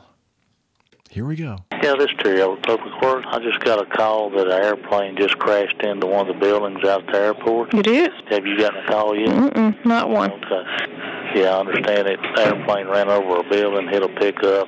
Course County Police Department. Hey, do we know if this plane was flying and hit, or when it landed, or was it taxiing in and out? Parks and Recreation is who called me, Terry. So he just said somebody had called him. So I don't know. Well, them sons of bitches need to start calling the damn police department. Quit calling Terry. You'd think they would, but. Hey, what's going on? What's happening here? Gentleman in the blue and the yellow's going to be your pilots. What happened? They said the brake went out. They were trying to come down here, spin around. So the brake went out. They come through here. Hold on one second. I'm sorry. Yes, sir. Yeah, that's what I'm getting the story now. Okay, we'll do. Bye. Sorry, I gotta check my Twitter. I love the train in wait the a minute. background. Oh, I didn't mean to mute the thing. Sorry. What was going on here? That's what he was telling me. The trooper was coming and... Okay. So what happened? What happened? Did I jump ahead? Oh, shoot. Okay, hang on. I don't know what happened there. It was a misfire. That's so embarrassing. We'll do. Okay. Here we go. Sorry. Yeah. So they said they'd come down, try to spin around. Okay. And they couldn't get it to reverse by the propeller, so they started coming this way, and the right brake went out, the left grabbed, and they were trying to shove it down, and it turned left into that. But not only did they hit the building, they hit the pickup. With me in it and my dog. Oh, you were in there? Yeah, I just put the sunshades up to the dog. Luckily they were in it because the propeller might have just disintegrated it. Nearly killed us. Is this how these people really speak? Yes. Are they putting that on? No, that's how that's the accent. So did you like throw it and drive or anything? Get out of the way, like after it? Oh, okay. I mean, I heard it coming, and I look in the side mirror. He said brand new. Down there trying to make the cut. And I look in the side mirror to see what the hell's going on. Yeah. And I see the nose of the King Air hauling ass, and I'm sitting there. Of course, you got to brake, put it in drive. In instant, I'm trying to jam it in the drive to get the hell out of the way. Well, then all hell breaks loose, and they just slap me from behind and push it that far. Okay. I don't like being slapped from behind. It's in the truck. Okay. How you got no license? In this context. He's on probation. Okay, I'm gonna fast forward to 4.5. Let's talk to some pilots, see what they have to say about this. All right, I think it's about 4:30. All right. Which one's Forrest Gump? Hey, quit making one that's fun running. of our accents. I love these accents. Okay, hang on. Here we go. Gotcha. What happened? Just brake went Brake. out. We were trying to turn it around with using differential power, and it started turning down this way, so we went ahead and let it turn. I was going to try to go to the end and make it, so I was backing the right engine up trying to get it to clear, and it just kept easing to the left until the wing caught, and when the wing caught, it just spun it. Gotcha. You got an ID on you that I could use? Is there anybody else in there? You have the right to remain silent. This guy sounds so thrilled to be doing his job right now. It's like, where's Daisy Duke? You got an ID I can look at?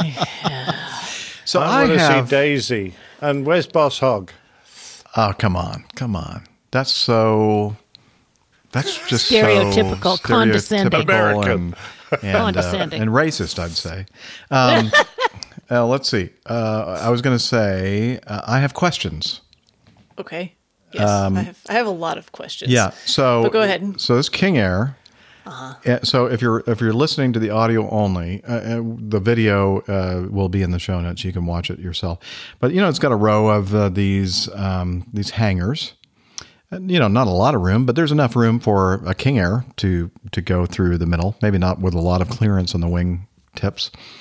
But so he's talking about the fact that he's having trouble controlling the airplane, and he's using differential thrust / I guess reverse propeller beta or whatever to keep the thing steering straight down. And he said the right brake went out.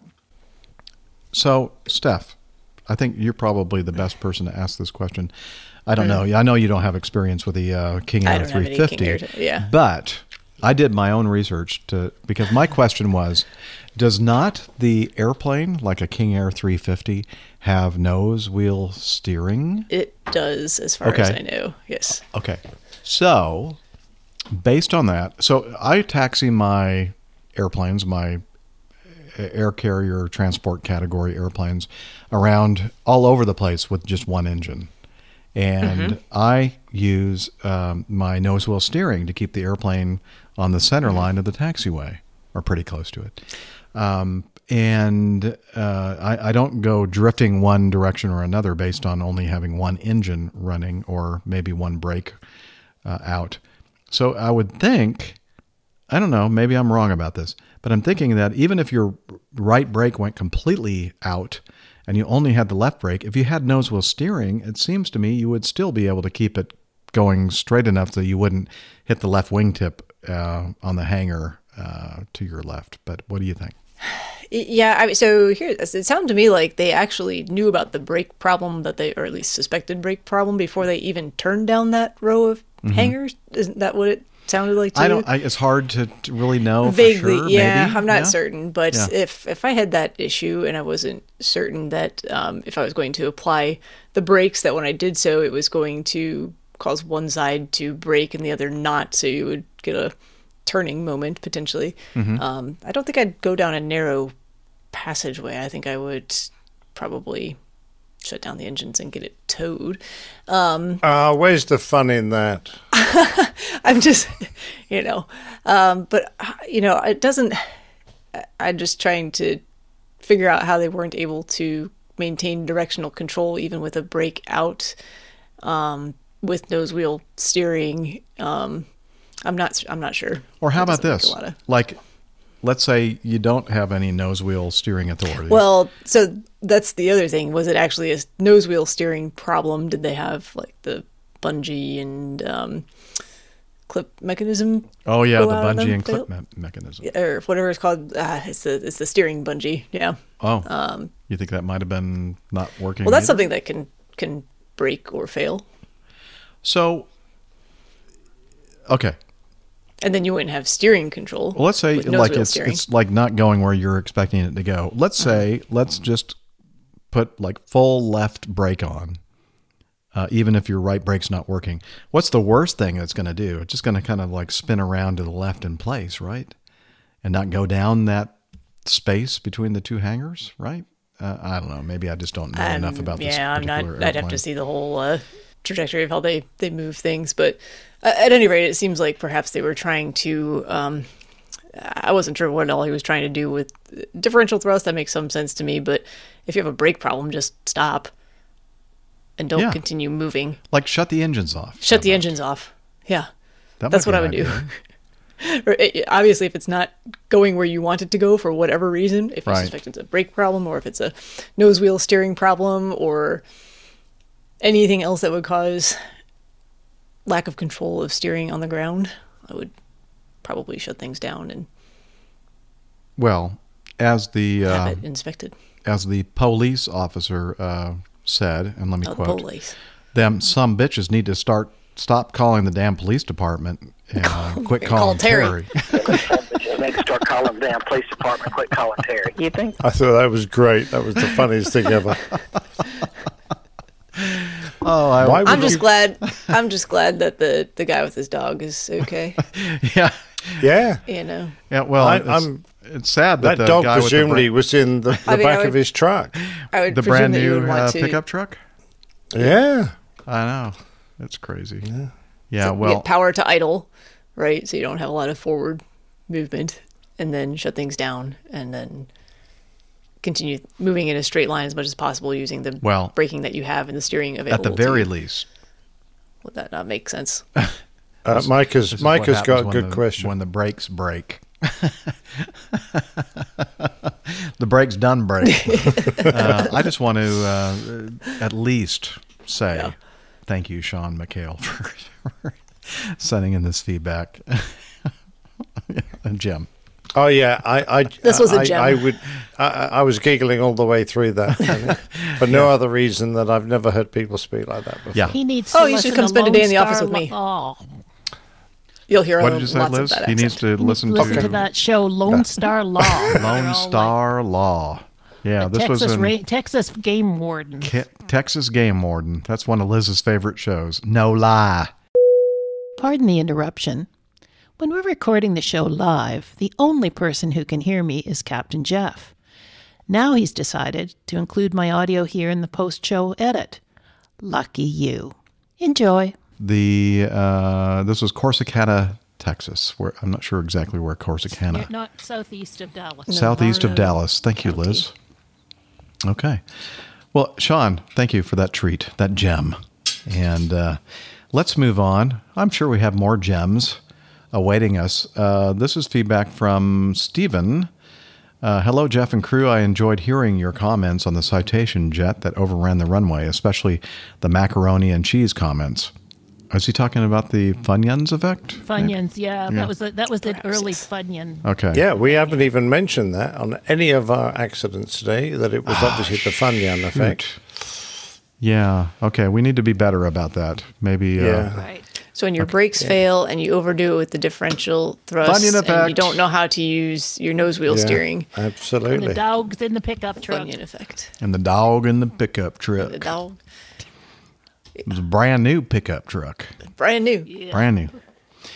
Anyway, one thing I forgot to mention in the feedback, there was another Citation jet that landed just a couple of minutes before the accident aircraft, and that pilot chose to land on runway 31, which was the opposite direction. Also, you mentioned 13 is the only runway with an EMAS at the end because it's the only runway with a significant drop-off into a river, just 500 feet from the runway end. As I'm writing this, the EMAS is no damned unserviceable. Therefore, your southern accent is. Shut up. Therefore, it's better than yours. Therefore, I declare that not all the NOTAMs are garbage. They're just a bunch of garbage. Thanks for keeping us aspiring pilots informed and entertained. That's from Stephen Hooper in Hazard, Kentucky. Is he a Duke of Hazard? Yeah. So, okay, I'm sorry. I shouldn't have. Is he the one with the dam? Yes, it's his in Las Vegas, you mean? Outside of Oh, Las the Vegas? Hoover Dam. Yeah. Yeah, is that your dam, Stephen Dam Hoover. Dam Stephen? Dam Stephen Hoover. Anyway, so let me see. We're alienating some people here. I love the Southern accent, and I have to admit to you, living up here in the northeast corner of Georgia, I don't really try. It just happens when I'm talking to people up here and they have a thick accent. I start talking with an accent in yourself, and you no, go, I that's actually start using an accent, and I think it's. I don't think they think, what is he doing? He's not a Southerner. That's a fake Southern. No, I think people buy it. And I have an interesting story. An interesting story from today about that. Okay. And it does happen frequently from patients. Patients always want to know where I'm from because, oh my gosh, you talk so fast and we can't identify your accent because it doesn't seem to be a local one. Except for today, I had a nice older Southern gentleman. And we were having very polite conversation, and then all of a sudden he goes, "Oh, well, where were you from originally? Like, where were you born?" And I was like, "Okay, that's actually a valid question." He was trying to figure out my accent. I said, "Well, Chicago area, but haven't lived there in a long time." And yada. And he goes, "Really?" He's like, "I don't hear that at all." He's like, "I thought you were from the deep South somewhere, like Mississippi or Alabama." And I'm like, what? What? What? I was like, you, sir, are the first person to have that as a guess for my origins, but that is not correct. Oh, that's interesting. Yeah. He also had, I'm not sure how good his hearing actually was. He was getting up there in years a little bit. But he was probably wearing a Texican hearing aid. He had just like a. Yep. Did you see Neil's suggestion here? No, Neil says I vote for the whole of show 500 to be done in that accent. Nick can do Terry Thomas. Okay. Not familiar with Terry Thomas. I don't know who Terry Thomas is. A very English mustachioed actor. Does he have a Southern accent? You've got a very English accent. Ah, okay. An Englishman with a Southern accent. Let's just do the 500 show with accents for the whole thing. Perfect.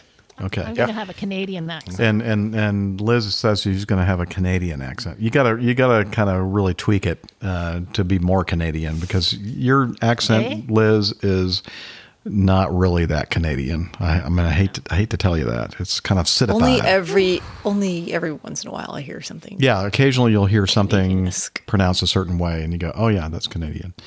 But no, honestly, I don't really do it on purpose. But I think when I start hearing other people talking in a certain way, I start talking that way too, and I kind of feel bad for it. It almost feels like cultural appropriation. I know it's not the same thing as cultural. Well, I guess it is. Southern culture, that's a culture, right? Appellation. You sure it's not your your body instinct to fit in by copying people's gestures? So it might be sympathetic body gestures, sympathetic accent. It might be. I think that's probably accurate. You want to be loved. I want to be loved, Liz says. I do. Yeah, I want to be loved. Well, you're in good company because I definitely noticed that happens to me. But I always blamed it on the fact that I've lived so many places. I'm just confused at this point. I don't know how I should speak. Well, if you're watching the show, you're confused right off the bat. Well, we already knew that. Yeah. Sorry, dear listeners. Yes, we do apologize. Okay, moving on here. Okay, Liz, we'll move on. Shoot. Yeah, we're crank having the fun. whip, Liz. All this rambling. Gosh. Okay, back to this feedback sent in by Stephen Hoover. The damn Stephen Hoover. So let's see. A Citation jet landed a couple minutes before. Chose to land on runway 31. As you mentioned, 13 is the only runway with an EMAS at the end. Yeah, good point. The EMAS, I guess, is at the end of that runway because there's a big drop-off after the EMAS, 500 feet into a river. And then he says, as I'm writing this, the EMAS is NOTAM unserviceable. And I think what he's meaning is that after the accident, of course, they used the EMAS, and the EMAS is now unserviceable until they fix it. I don't think that he means that it was NOTAM'd unserviceable before the accident. But I agree. Yeah, NOTAMs aren't all garbage, just most of them. You know what NOTAMs are? NOTAMs are... Sorry, I tried something. to lead into that. Failed. Would you send me like a text or something and say, Jeff, line up this sound clip? I thought maybe you would have it ready to go since. Well, I do. It's right here. That's what NOTAMs are. They're just a bunch of garbage that nobody pays any attention to. Right. Mm-hmm. So what accent's that then? I don't know. That's what NOTAMs are. They're just a bunch of garbage that nobody pays any attention to. It does sound American. a little southern. But like mid-Atlantic southern, probably. Yeah, not like deep south. Virginia. Yeah. Maybe. Not sure. I'm curious. Do you guys know how you repair EMAS? Do they just pour it like That's a good question. I have no idea. I don't. I think they're like almost like individual concrete blocks, but they're like not your normal concrete block that you get at Home Depot, the Home Depot or Lowe's. Yeah, that would kind of make a mess of your undercarriage. Yeah, they don't collapse when you like get that Ace weight. Hardware? Yeah, Ace Hardware. No, you can't find them at Ace Hardware either, Liz. What is that noise I hear in the background, Liz? It's like sounds like a clown. That's my dog. That's your dog. Chew toy. With a toy, yeah. Okay. Yeah. EMAS must be designed for repair to a usable condition within 45 days of an overrun by the design aircraft at the design entrance speed. Wow, it's amazing you know this. That's just like right off the top of your EMAS head. bed that is damaged due to an incident must be repaired. Oh, okay, that's just the same thing. That never happens Material. to me. There's a lot of technical garbage here. Garbage. Must be water resistant. Must not attract venom, birds, wildlife, or other creatures. Vermin. I Venom? think vermin. Vermin. I'm sorry, vermin. I'm not sure exactly how venom is going to affect. I know. I meant to say vermin, and I didn't. I promise I can read. Yeah, most but of you the time. didn't. I didn't. Failed. I haven't even really been drinking. It's terrible. You should. You need to catch up I with would the be. rest of I'd us. probably be better at reading if I had drank a little bit more. It needs to be non-flammable, not promote combustion. I feel like that's the same thing. Not emit It toxic or malodorous fumes in a fire environment after. Ooh. Malodorous. Malodorous. Yeah. Not support unintended plant growth with proper application. If it's hanging around for a while, you don't want the plants to grow on it. Exhibit constant strength and density characteristics during all climate conditions within a temperature range appropriate for the locale. Must be resistant to deterioration due to salt. Approved aircraft and runway de-icing and anti-icing fluids and solids. Aircraft fuels, hydraulic fluids, lubricating oils, UV resistant, water resistant, freeze thaw resistant, blowing sand and snow resistant, paint resistant, herbicide resistant. Nick, did Does that help us know what it's made of? Did anybody ask Steph to elaborate on the EMS construction or don't do whatever? that again. Well, Yeah. I'm assuming somebody's in control of her. I don't know. No, not me. Nobody's in control of her. You asked what they were. Well, you were asking how they were repaired. So that's really what I was looking for. Yeah, but well, instead we I didn't. found all this other. I'm not sure we got that answer. But I can say that it was under the subsection of repair, and then it didn't actually say anything about repair other than it must be done within 45 days. That's a website fail right there. Now, Eric in Norway. This is from the FAA, so are you surprised? No, I'm not surprised. No, I love the FAA. They're great people. And I'll say that consistently until about December of 2023. Zumwalt, the person quoted in the NOTAMs are just a bunch of garbage, is from South. There you go. Thank you, sir. Eric, There you go. I love you. Tells you how well I can recognize the accent. Plaintail next. So that's what Kakalaki sounds like. Right, now I know. That's right. Yes. Steph is not a good representation of that accent. No, I am not. No. Okay, control room is telling me that I should go to Plaintail, this week's installment of the Old Pilots Plain Tales, and this one I haven't listened to yet, and I'm looking forward to it. Either. I'm excited. And it's called or entitled The Sensory Pilot, not the senseless or sense-filled, but sensory pilot. And take it away, Old Pilot.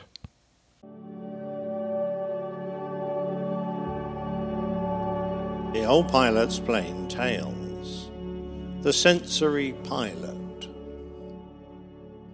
The world of a pilot is different to any other. They see things from a different perspective and view the world from places that even the mightiest birds cannot reach. All their faculties of sight, smell, taste, touch, and hearing experience sensations unique to their position, whether they're maneuvering a mighty airliner or sliding through the air on sheets of silk in a slippery sailplane. When they get the chance, even the most professional and conscientious pilots will take a moment to marvel at their world. These are treasured moments that they will lock in their hearts and only bring out in quiet moments of contemplation. Perhaps when they look back and realize what a life of wonder they have led. The crew and I have put together some of our most precious memories, but I'm sure you'll have some of your own.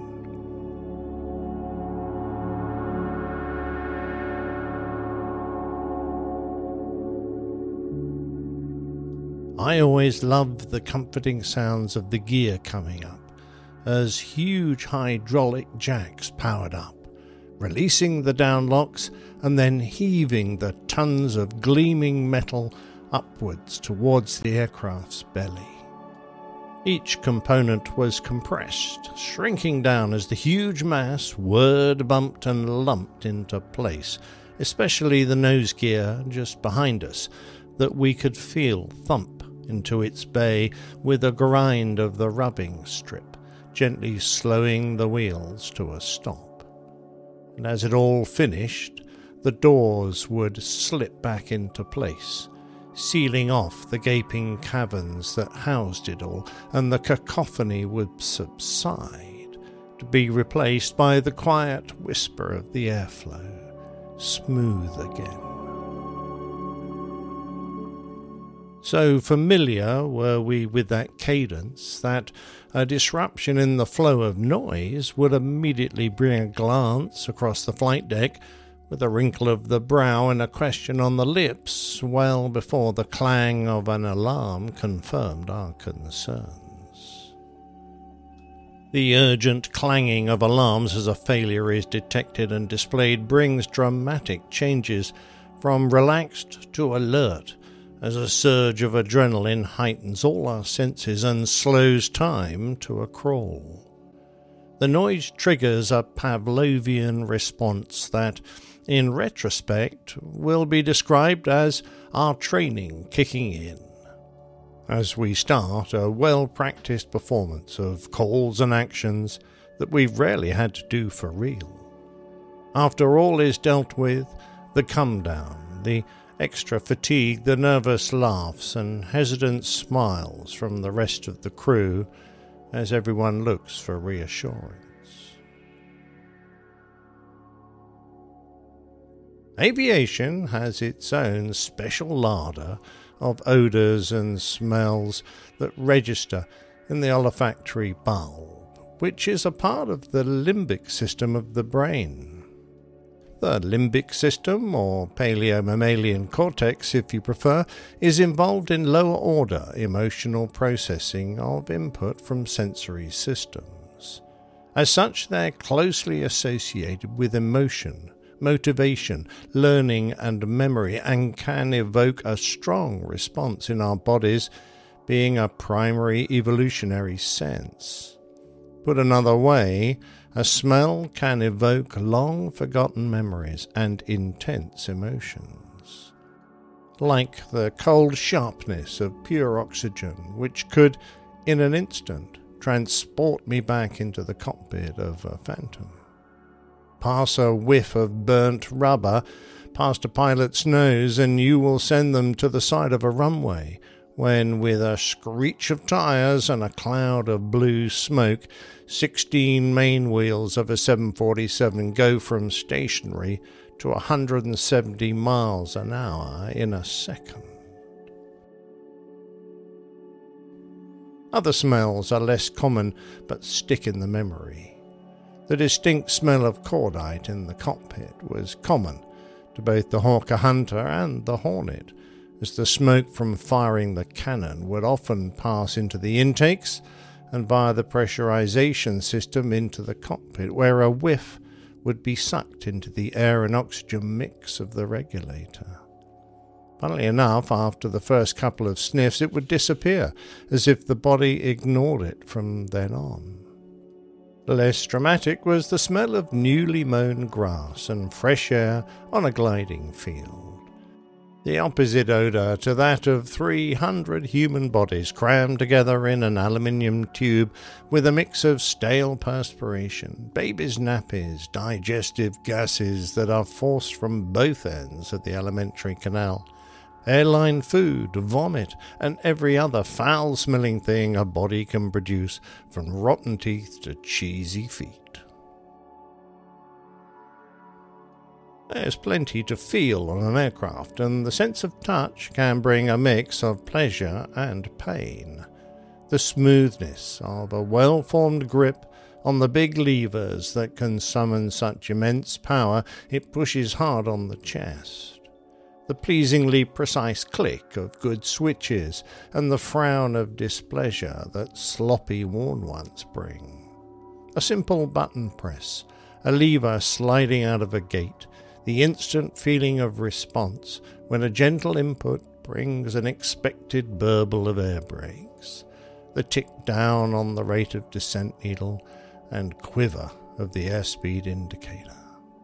The annoyed exclamation when, yet again, a balding head draws blood as it scrapes the overhead panel, despite having such an intimate knowledge of the workplace.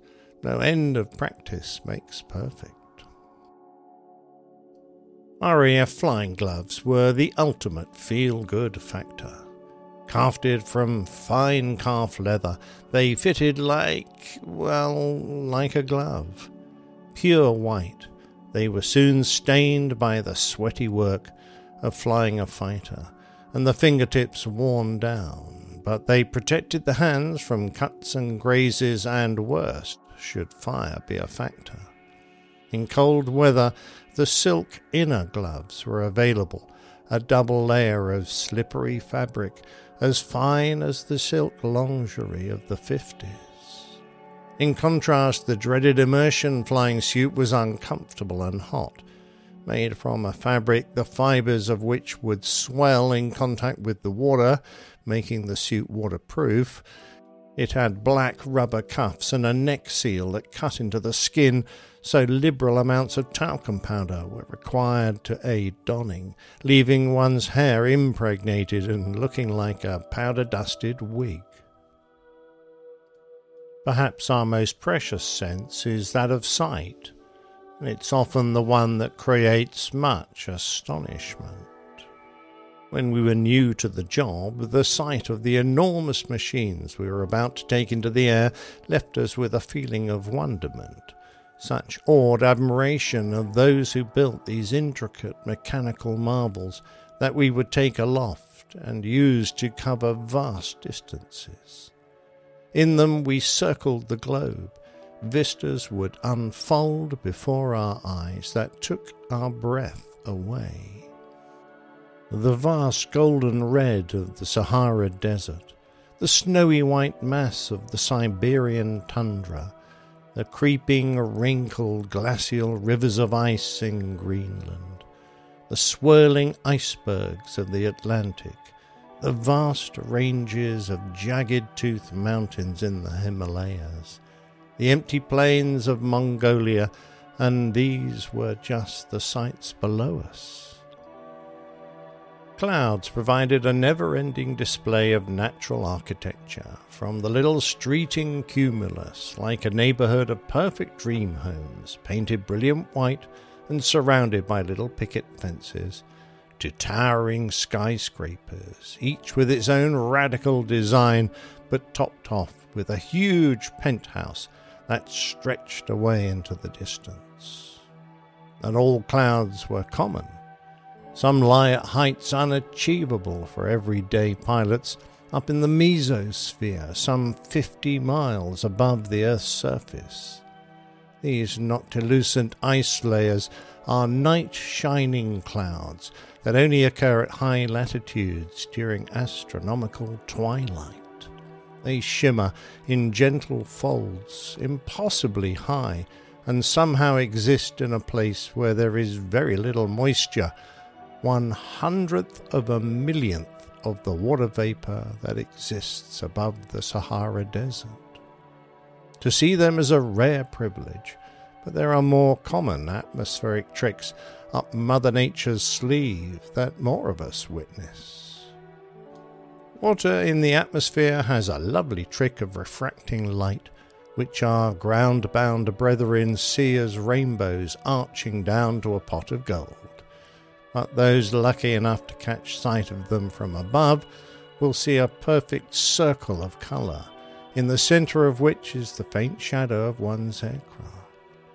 Should one be fortunate, a beautiful circular rainbow might be coupled with a glory, a series of concentric rings of light which become successively dimmer, often coloured red on the outside, fading to blue in the centre.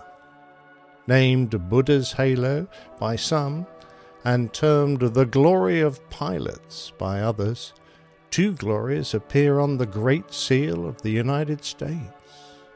At other times, our own clouds that gush from the engines will catch the sun at the right angle, revealing a sight we can never see ourselves. Only someone lucky enough to be behind us will be able to marvel at the beauty of its refracted colours. As the sun drops below the earth's rim, a shadow can be cast through the air that reminds us the sun is done with us and nightfall is coming. Sometimes the moon will lie on it like a gleaming ball rolling down the beautiful curved slope. Sunsets are hardly special to pilots. We can all see those colours blossom upon the horizon as if a million scarlet blooms have ignited. But should you see a special one from the cockpit of a fighter, then light the afterburners and race up into the heavens, challenging the laws of the universe, and you can watch it all over again. The sensory pilot's taste usually only stretches to their choice of aircraft: utilitarian, modern and sleek, warbird, vintage wood and canvas, And a commercial pilot has more to worry about when looking for employment than just what aircraft they're likely to fly. When flying for gain, a professional pilot is expected to turn their hand to any type, but that doesn't mean that they don't develop a fondness for the machines they work with, be it Boeing, Airbus, Bombardier or Embraer. As we know, the big two have swallowed the others. I wonder how that tasted. About the most important taste to a pilot, at least to this one, is that of the cold beer one deserves after a long day in the air. It stands, bubbles gently rising to the head as the sides of the glass frost over with condensation. The taste is amplified by the weight until at the perfect moment one catches a glance and a cheers from the others, and with eyes half closed we let the flavours burst and the amber nectar slip down a dry throat. With a gentle sigh, the tension of the day slips away. The crew had some of their own thoughts, and in no particular order. Everyone loves to watch themselves fly, so flying amongst the canyons and cliffs of clouds has an extra thrill when catching sight of your own shadow nearly merging with your wingtip. It's the same descending into a cloud bank when it seems that you are becoming one with your silhouette. Not many of us throw people out of our aircraft, but it can be a true thrill when it's a wingsuiter who momentarily form mates on the aircraft until they drop out of sight. Jump pilots experience some unique smells.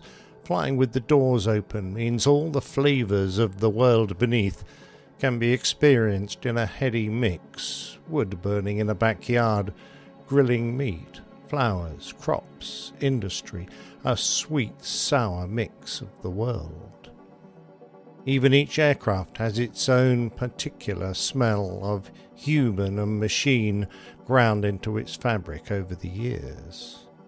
When you're flying well, you feel completely in tune with the machine, where to reach without looking, what every control feels like, how far to trim, where to set the throttle. It becomes instinctive.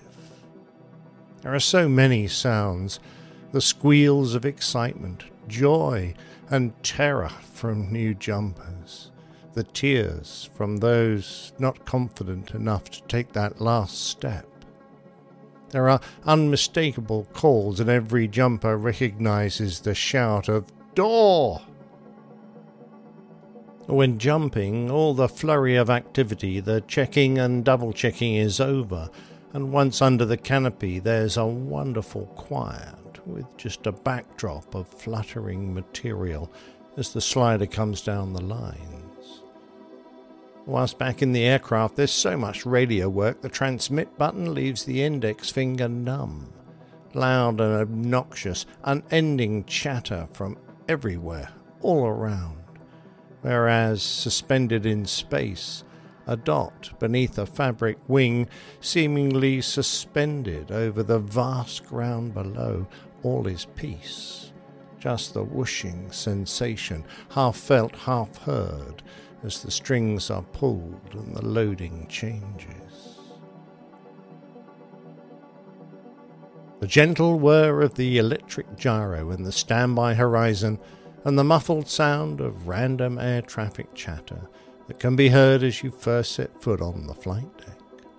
The refreshing blasts of cold air from the punka louvres, accompanied by clouds of mist that emerge from the cockpit air conditioning in hot, humid countries as you leave the sweet smell of the tropics and move into the exclusive and rarefied air of your workplace. The welcome smell of coffee brewing up in the galley during the dark depths of the night. The unmistakable sound of atmospheric discharges from around the globe propagated by the ionosphere and other noises that have travelled millions of miles through space from the cosmos above that we hear on the long-range HF radios as we listen to our controllers only a few hundred miles away, followed by the distinctive chime of the cell call alert as the radio checks are done. At the end of a long transatlantic crossing, the sudden movement of the RDMI needles as they come into range of the first nav aids that they have detected, and they swing into action after hours of laying dormant. The sound of the slat drive motors as they crank out the leading edge flaps, and the distinctive clacking of relays as the electrical buzzes split to protect the autopilot when we press the approach button, as the end of another flight draws close. Finally, the comforting clack of the speed brake lever servo, moving the handle aft as 16 main wheels gently touch down at our final destination.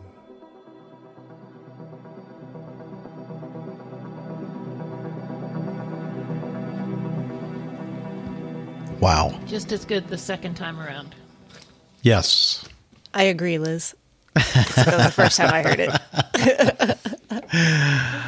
Okay, her speaker is off now. I just, gently wanted to How let did you know that we all how does Steph heard hear Liz. that from Liz? Oh, I know why. Yeah. Oh, Liz in a box. That's what we'll Liz call in it. a box. Yeah. Wow. I mean, that music is really so appropriate for this plane tale and just so poetically expressed by the old pilot. Thank you, sir. I will definitely thank him next time I see him. Okay, it's very good. kind of you. Yes. I know you're very close to him. It's sometimes a bit hard trying to put in words what we all feel, because I know we all get these emotions when we're flying. It's something we all love very deeply, and I was just doing my best to, express it. I hope I did it okay. No, lovely. You asked us the question to contribute to that plane tale, and on the surface it seems a very easy question to answer. And then you start to think about things, you go, well, that's actually not easy at all. How do you put those things into words? Because a lot of them are more feelings, emotions. Certainly there's you're asking about all the sensory input, but that's not entirely how your brain interprets it. You don't recognize the individual senses. You recognize just the I don't know, like I said, the feelings and emotions, I think, more than anything. And we all have our own different interpretation of what's beautiful and what's memorable. So, and thanks very much indeed for giving me your thoughts. So, yeah, great. Excellent. Wow. You keep just outdoing yourself. I'm not sure. I know, I'm waiting for the one where he doesn't. We're like, they go, okay, let's move on to some more feedback. Yeah. It's not going to happen. It's not possible. I know. It's not possible. We are so fortunate to have such a creative person like Captain Nick. So, well, actually, it is Captain Nick, not like him, but we have Captain Nick. Such very as is what you're saying. Creative, yes, such as Captain Nick. Thank you, sir. Just so beautiful. Right, thank you. Thank you. Oh, all right. Well, and before you go on, I do have to apologize again. I apologize for my tardiness, and I apologize for my early excusal here as well. We will not forgive. We will not forget. I've been bad about this recently. A certain someone has too many things on their plate these days, and I need to manage time better, but going to work on that. That's my Well, we're just happy to have you with us for a brief period of time. We do appreciate it. And we just envy those who are going to experience your presence. Yes. Next. Oh, yeah. Well. All the best, Steffi. All right, you guys. I'll catch you next week. Cheerio, bye. We love you. We'll do what I can to be there for the entire show. That's right. I'm not going to be there next week, so you better pitch up. What? I'm only joking. Who gave you the leave? Where are you going to be? Hang on. This is news. I'm only joking. But do bear in mind that I'm going on holiday soon. Oh, that's I'm right. definitely not going to be there then. Okay. So That's possible. No worries. Yeah. I will better definitely make- be there on those days when you are not there. I will pick up all the Okay, pick up the slack. Good. Yes, good. yes. You have I'm to do a- a plain tale as well. I might be there. Okay, I next should time. start working on it now because otherwise it will never get done. Rats are leaving the sinking ship. All right. Good night, everyone. I'll see you Bye-bye, next Steph. week. Take care of you. Cheers, Steph. Cheers. Bye-bye. All right.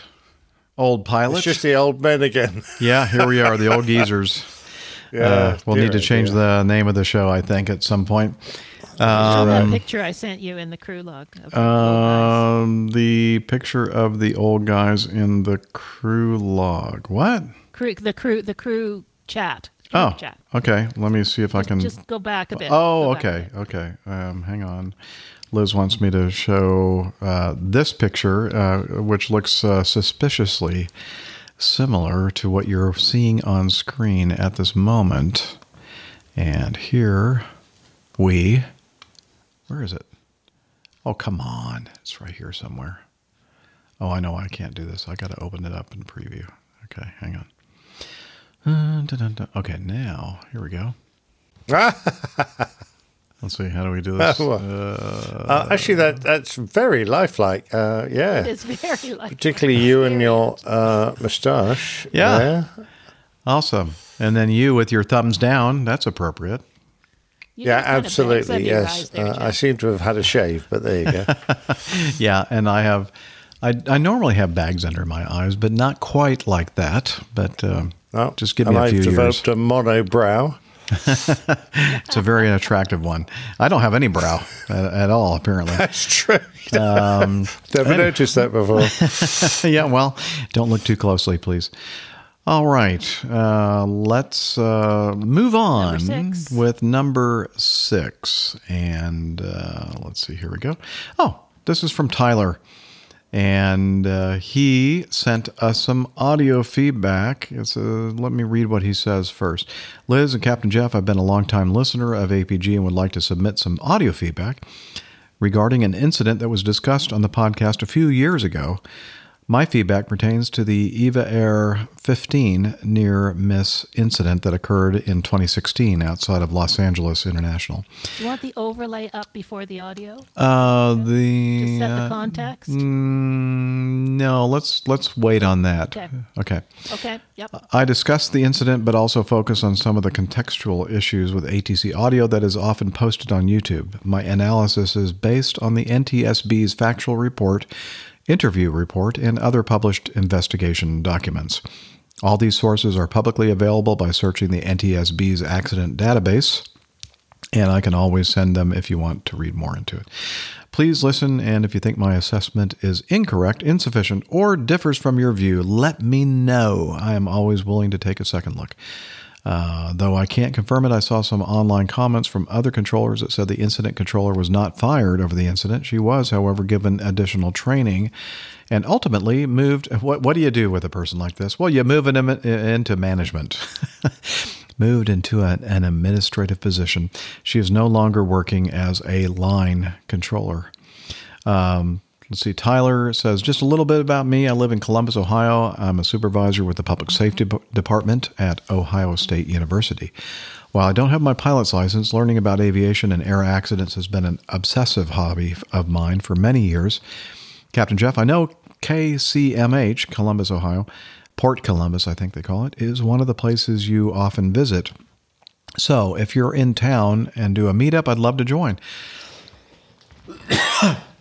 Excuse me. I live in the short north near the downtown. Yep, been there many, many times. A very cool place. A few blocks from where the flight crews often stay. There are a ton of great restaurants with good beer nearby. Thanks for your time and appreciate your work. You and the APG crew do. Thanks, Tyler. Yes, Tyler, thank you very much. As we're going to hear in his audio feedback, did a lot of work with this and a lot of a good production value in this audio feedback. And if I'm back in Columbus, Ohio, there are a few people, longtime APG community members like Jen Niffer and James that live in the area, and I'm sure there are a lot more. I can't wait to do another meetup in the Columbus area, and I can't wait to meet you. So without further ado, let's listen to Tyler and his audio feedback. Hi, APG crew. I'd like for a few minutes to discuss an incident that occurred a few years ago outside of Los Angeles. On December 16, 2016, EVA Air Flight 15, a Boeing 777-300, was departing Los Angeles Airport, bound for Taiwan, when it narrowly missed hitting Mount Wilson. Departure EVA 015 Heavy, climbing passing 1,900 for 5,000. Hello, EVA 015 Heavy, Sakata departure, radar contact, time maintain 7,000, flight in 090. In their final report, the NTSB faulted the air traffic controller for mistakenly turning the aircraft in the wrong direction. Turn right, turn heading 180. Copy, right heading 180, EVA 015 Heavy. Heavy, expedite your right turn. EVA 015 Heavy, roger, passing heading 010, continue right turn heading. Instead of heading out to sea, EVA Air 15 was placed on a direct course for the 5,700-foot-high Mount Wilson. And while no crash or loss of life occurred, the aircraft only cleared the mountaintop by about 500 feet. EVA 015 Heavy, stop your climb. Stop climb, EVA 015 Heavy. EVA 015 Heavy, what are you doing? Turn southbound now, stop your climb. Confirm EVA 015 Heavy, maintain 5,000, left, right heading. Roger, EVA 015 Heavy, confirm the heading. Cousin EVA 015 Heavy, turn southbound now. Roger, turn southbound now, EVA 015 Heavy. At the time, APG discussed the incident, noting the Aviation Herald's article, as well as playing the ATC audio posted by VAS Aviation on YouTube. APG's assessment of the events was much more diplomatic compared to some of the armchair aviation experts in the comments section below the VAS Aviation video. What a bad controller. Man, I hope she was fired for this, were some of the top comments. Several comments even impugned her gender as the cause of the incident. This lady is in over her head. As I'm sure you guys can attest, these vitriolic comments are nothing new to the internet. Yet many of the details in the EVA Air incident have gone unreported, and I feel even the final NTSB report doesn't fully identify some of the bigger lessons learned. First, the incident controller was not new, nor was she inexperienced. She began her aviation career by serving her country as a controller in the U.S. Navy. At the time of the incident, she had 9 years of experience as an FAA controller. She had worked in the towers at 2 different airports and had been a controller and designated training instructor at the Southern California TRACON since 2012. In interviews with the NTSB, her coworkers described her as a solid controller, fun to work with, and always in a good mood. But what went so wrong on December 16th for this experienced controller? The weather that day was not great. Moderate winds and rain forced LAX to depart to the east. This only occurs about 20 times per year. In the post-investigation interviews, many controllers mentioned that the eastbound flow was unusual and that most of them, including the incident controller, were not properly trained for such an event. That day, the controller was on overtime, working her normal 8-hour shift, followed by a second 8-hour shift later in the day. At the time of the incident, she had been at her position for over 3 hours without a break and was working double the normal amount of aircraft in that sector due to the weather. It's clear from the ATC tapes she had lost her cool and was in a stressed state. She used confusing phrases and was yelling into the microphone. 015 Heavy, I see you going southbound. Turn south, because I see you going northbound. Turn south now. Climb maintain 7,000. EVA 015 Heavy, climb maintain 7,000 and turn south now. Everybody in TRACON heard what was going on because she was talking loudly and using expletives between transmissions. A controller working nearby told the NTSB. In the end, she had given EVA Air 15 a wrong turn that nearly sent them into a mountain. American 2452, turn right heading 210. Right 210, American 2452. Right turn to southbound, continue cut 7,000. EVA 015 Heavy, affirmative. Firm, continue right turn and climbing 7,000 to heading 180. After the incident, SoCal TRACON's management submitted a mandatory occurrence report that downplayed the gravity of the situation. It was only after the incident was publicized that a thorough review was conducted. This was par for the course, according to several ATC administrators on SoCal TRACON's quality assurance team. Incident reports were routinely vague. Rarely was a controller evaluated or critiqued on their performance. One ATC manager told the NTSB that SoCal TRACON had a culture that accepted risk. He faulted the FAA management for not actively enforcing strict quality assurance standards. Following the incident, the controller immediately reviewed her tapes and radar returns, quickly realizing her mistake. From all accounts, she was completely devastated to learn she had nearly caused a fatal accident, and even took several weeks of medical leave to cope with the trauma of her mistake. We must always remember the emotional toll such an event can take on the involved parties. So, in conclusion, the next time you listen to an audio recording of an air emergency or incident on YouTube, keep in mind that you may be hearing a skilled pilot or an experienced controller on the worst day of their professional careers, and that there is always more to the story than what we can see, hear, or read online. Factors such as stressful workload, fatigue, inadequate training, and a management team unwilling to change a poor safety culture are often not apparent until a proper review is conducted. Thank you for letting me discuss this, and if you'd like to learn more, I encourage you to go onto the NTSB's docket website. There you can read the interviews and final reports for many accidents. Their site is a great resource we can all learn from. Yes, so true. Thank you, Tyler. That was awesome. And I think I might be wrong here, but I think the one radio transmission that the air traffic controller gave, the instruction that she gave to Eva Air right off the bat, which is what she was used to issuing, is a left turn to heading 180, because, 90% of the time or more, you're going to be launching to the west, out over the ocean, and then a left turn to 180 is a standard call that direction that you'll receive from air traffic control. And that's exactly the instruction that she gave to Eva Air Flight 15 when they were departing to the east. And so, of course, what she meant to say was a right turn to heading 180, and the Eva Air Flight just accepted the left turn to heading 180 without question.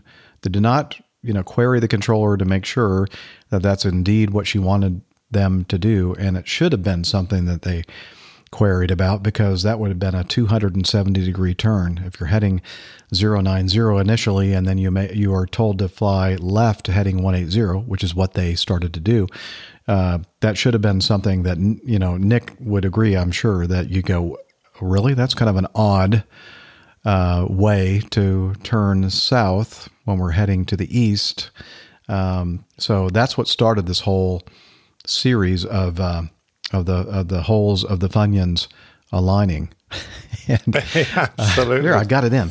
Well done. And but it's interesting to hear that that she was so devastated by the fact when she was reviewing the tapes after the fact, that she realized that what her misstep in issuing that instruction to a foreign air carrier may have or almost resulted in a major catastrophe. And that just, no matter how experienced you are and how good you are, fatigue does play a factor, and we are all humans, and we all make mistakes.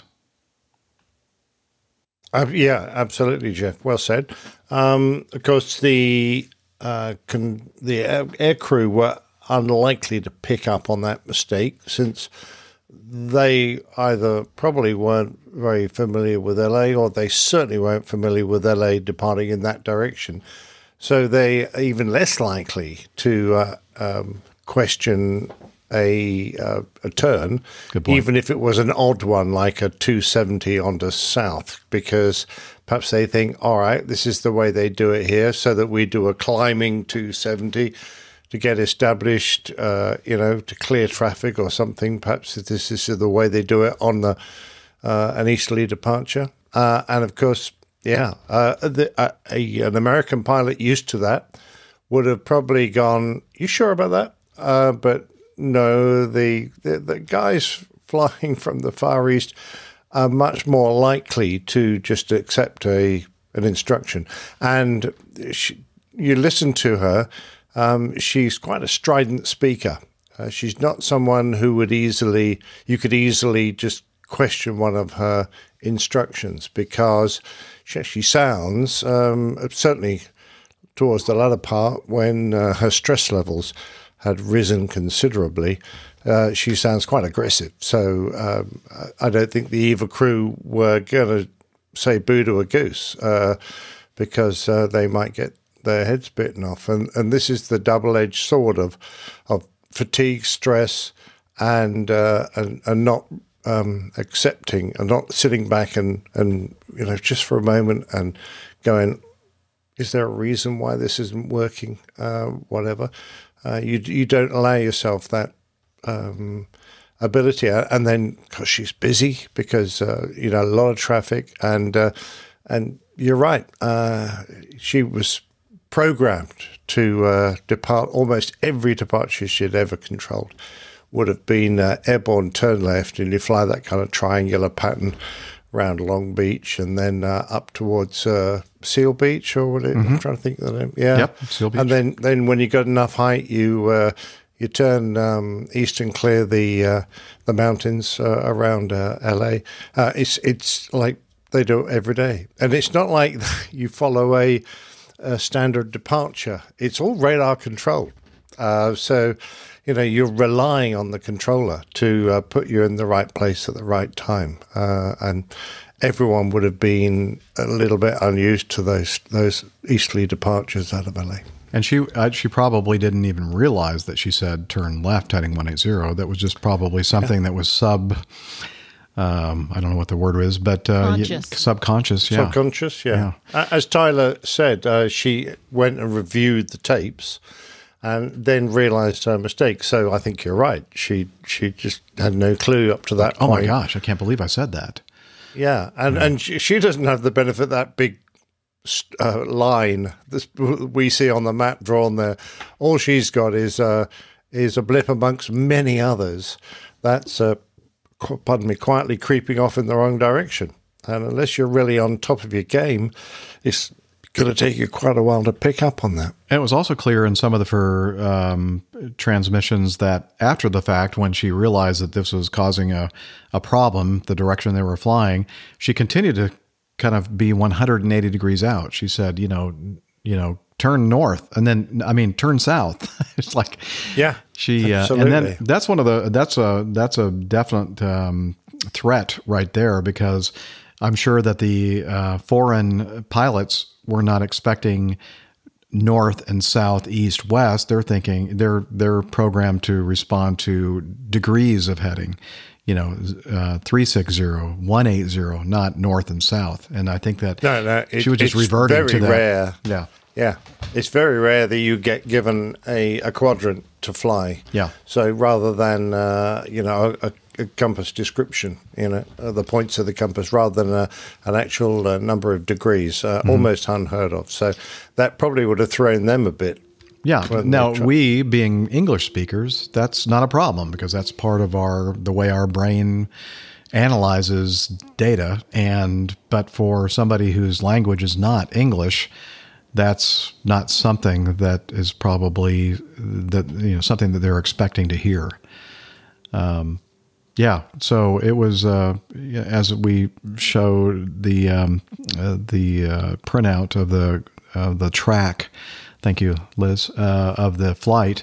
When they were initially heading to the north there, not only were they conflicting with other aircraft, but they were also heading directly toward that mountain range and toward Mount Wilson, which is the highest point in California, by the way, 5,713 feet.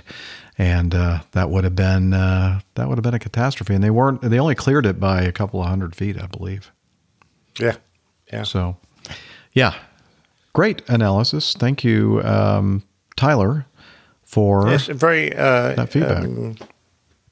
Very nuanced. There's a word I'm trying to grab there. Even-handed, maybe, Liz suggests. Yeah, that's good. Yeah. And we try to be that way. Thank you. That was a compliment that he gave us regarding our analysis, and the fact that we weren't quite as critical, unfairly critical, as some of the people commenting on the websites. But unfortunately, that you see that very often, especially on sites like Aviation Herald. And sadly, most of those comments come from people that are not rated pilots, and they don't really know that much about aviation, and sometimes they tend to be a little irrational in their expression of their thoughts and their comments. Absolutely, very black and white. Yes. The world's not like that. And that's why we, generally speaking, almost never talk about some of the comments that we see in some of these incidents on sites like the Aviation Herald, because it's just, we tend to be a little bit more nuanced and fair-handed, I believe. So. Yeah, I've got only two hands, sorry. Well, yeah, fair-handed, two-handed in my... Even-handed. Even-handed, yeah. So even-handed, Liz says, so 1, 2. That's even. That's an even number. Okay, great. Good. All right. Cool. Well, we have some more audio feedback. This from Chris. Something to do with his... 13, Nick. Chris, his aviation journey update. And let's hear what he has to say. Hi, Captain Jeff and crew. My name is Chris Dyers. I wrote in a feedback late last year talking about my aviation career, working for a major airline, pursuing my private pilot ticket, and subsequently running out of money before I could finish. With over 120 hours, I still don't have my private pilot ticket. The reason is because I had to switch instructors probably 3 or 4 times, each not knowing my abilities, wanting to go over all the maneuvers again. So here I sit still with no ticket. When I wrote in late last year, a gentleman by the name of Slav, who lives near me in southeast Michigan, the Detroit area, he wrote into Facebook and asked for my contact information because he wanted to take me flying. So Liz wrote me an email and said, Chris, this individual would like to contact you. He's interested in taking you for a flight. So a week ago Sunday, sometime in August, Slav and I were finally able to connect, and I met him out at the Oakland-Troy Airport here in Michigan. And the airport code is Victor Lima Lima. It's got about a 3,500 long foot runway. It's near Oakland Pontiac Airport, which is a little bit larger. Anyway, I met up with Slav, and he had his aircraft from the flying club, a Rockwell Commander, 300 horsepower, derated to 260, he said. Anyway, we departed Victor Lima Lima, and we headed west towards my parents' house, and I texted him earlier that day and said we were going to fly over. So we had about 40 miles to the west, had a hard time locating their house, but we finally found the area and flew over. They saw us, waved. However, I didn't see them. Then we continued to Pontiac, where Slav wanted to practice an instrument approach. We knew that 9 right, the main runway with the ILS, was closed. However, there was no indication that the ILS was not working. So when we contacted the tower, they said that the ILS was NOP. And so we chose a option for the left runway, which did not have an ILS. Evidently, the NOP ILS was not in the NOTAMs, Slav told me. And so I reminded him that NOTAMs are just a bunch of garbage anyway. Anyway, so then we continued back to Victor Lima Lima. He let me do all the radio work. He let me fly a little bit when we're level at about 3,000 feet. So I didn't get to do a lot, but it's much faster and powerful than the 172 I'm used to flying. So I just wanted to let you know that telling you my story resulted in an individual here in Michigan offering me a ride. I'm very, very grateful to Slav. Slav volunteers for Wings of Mercy. It's an organization similar to the other organization that takes individuals to specialty care. He does that voluntarily. The aircraft we flew in was an aircraft that's used for that organization, and it's also part of his flying club.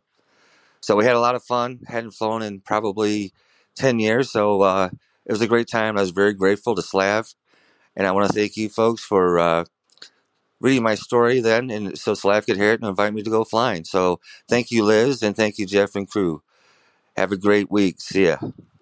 awesome story. It's so nice to hear when our community gets together and supports each other and provides these kind of opportunities. And it's just, indicative of what an amazing aviation community that supports us. And there's a Rockwell Commander 112. I'm not sure if that was the exact model, but when you were talking, Chris, about Slav's Rockwell Commander, I'm thinking, I'm not sure I know exactly what kind of airplane or what that looks like, but there it is, or something very similar to this.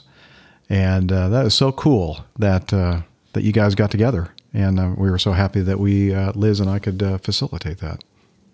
Yeah, good job, Jeff and Liz. It's so nice to hear the community reaching out. I'm very impressed. Well done, guys. Yes. Jeff, I think you have time to do number 8 because we have the overlays, and then number 16. Okay. Liz is suggesting that we do number 8 and then perhaps number 16 if we have time. And so let's jump back here. Let me stop this screen sharing right there. Let's move over to this feedback from Jez. And he says, hello, APG crew and fellow APG crew listeners. Jez here from Cambridgeshire in England. How'd I do? Okay, Cambridgeshire? Yeah, considering it's spelt Cambridgeshire.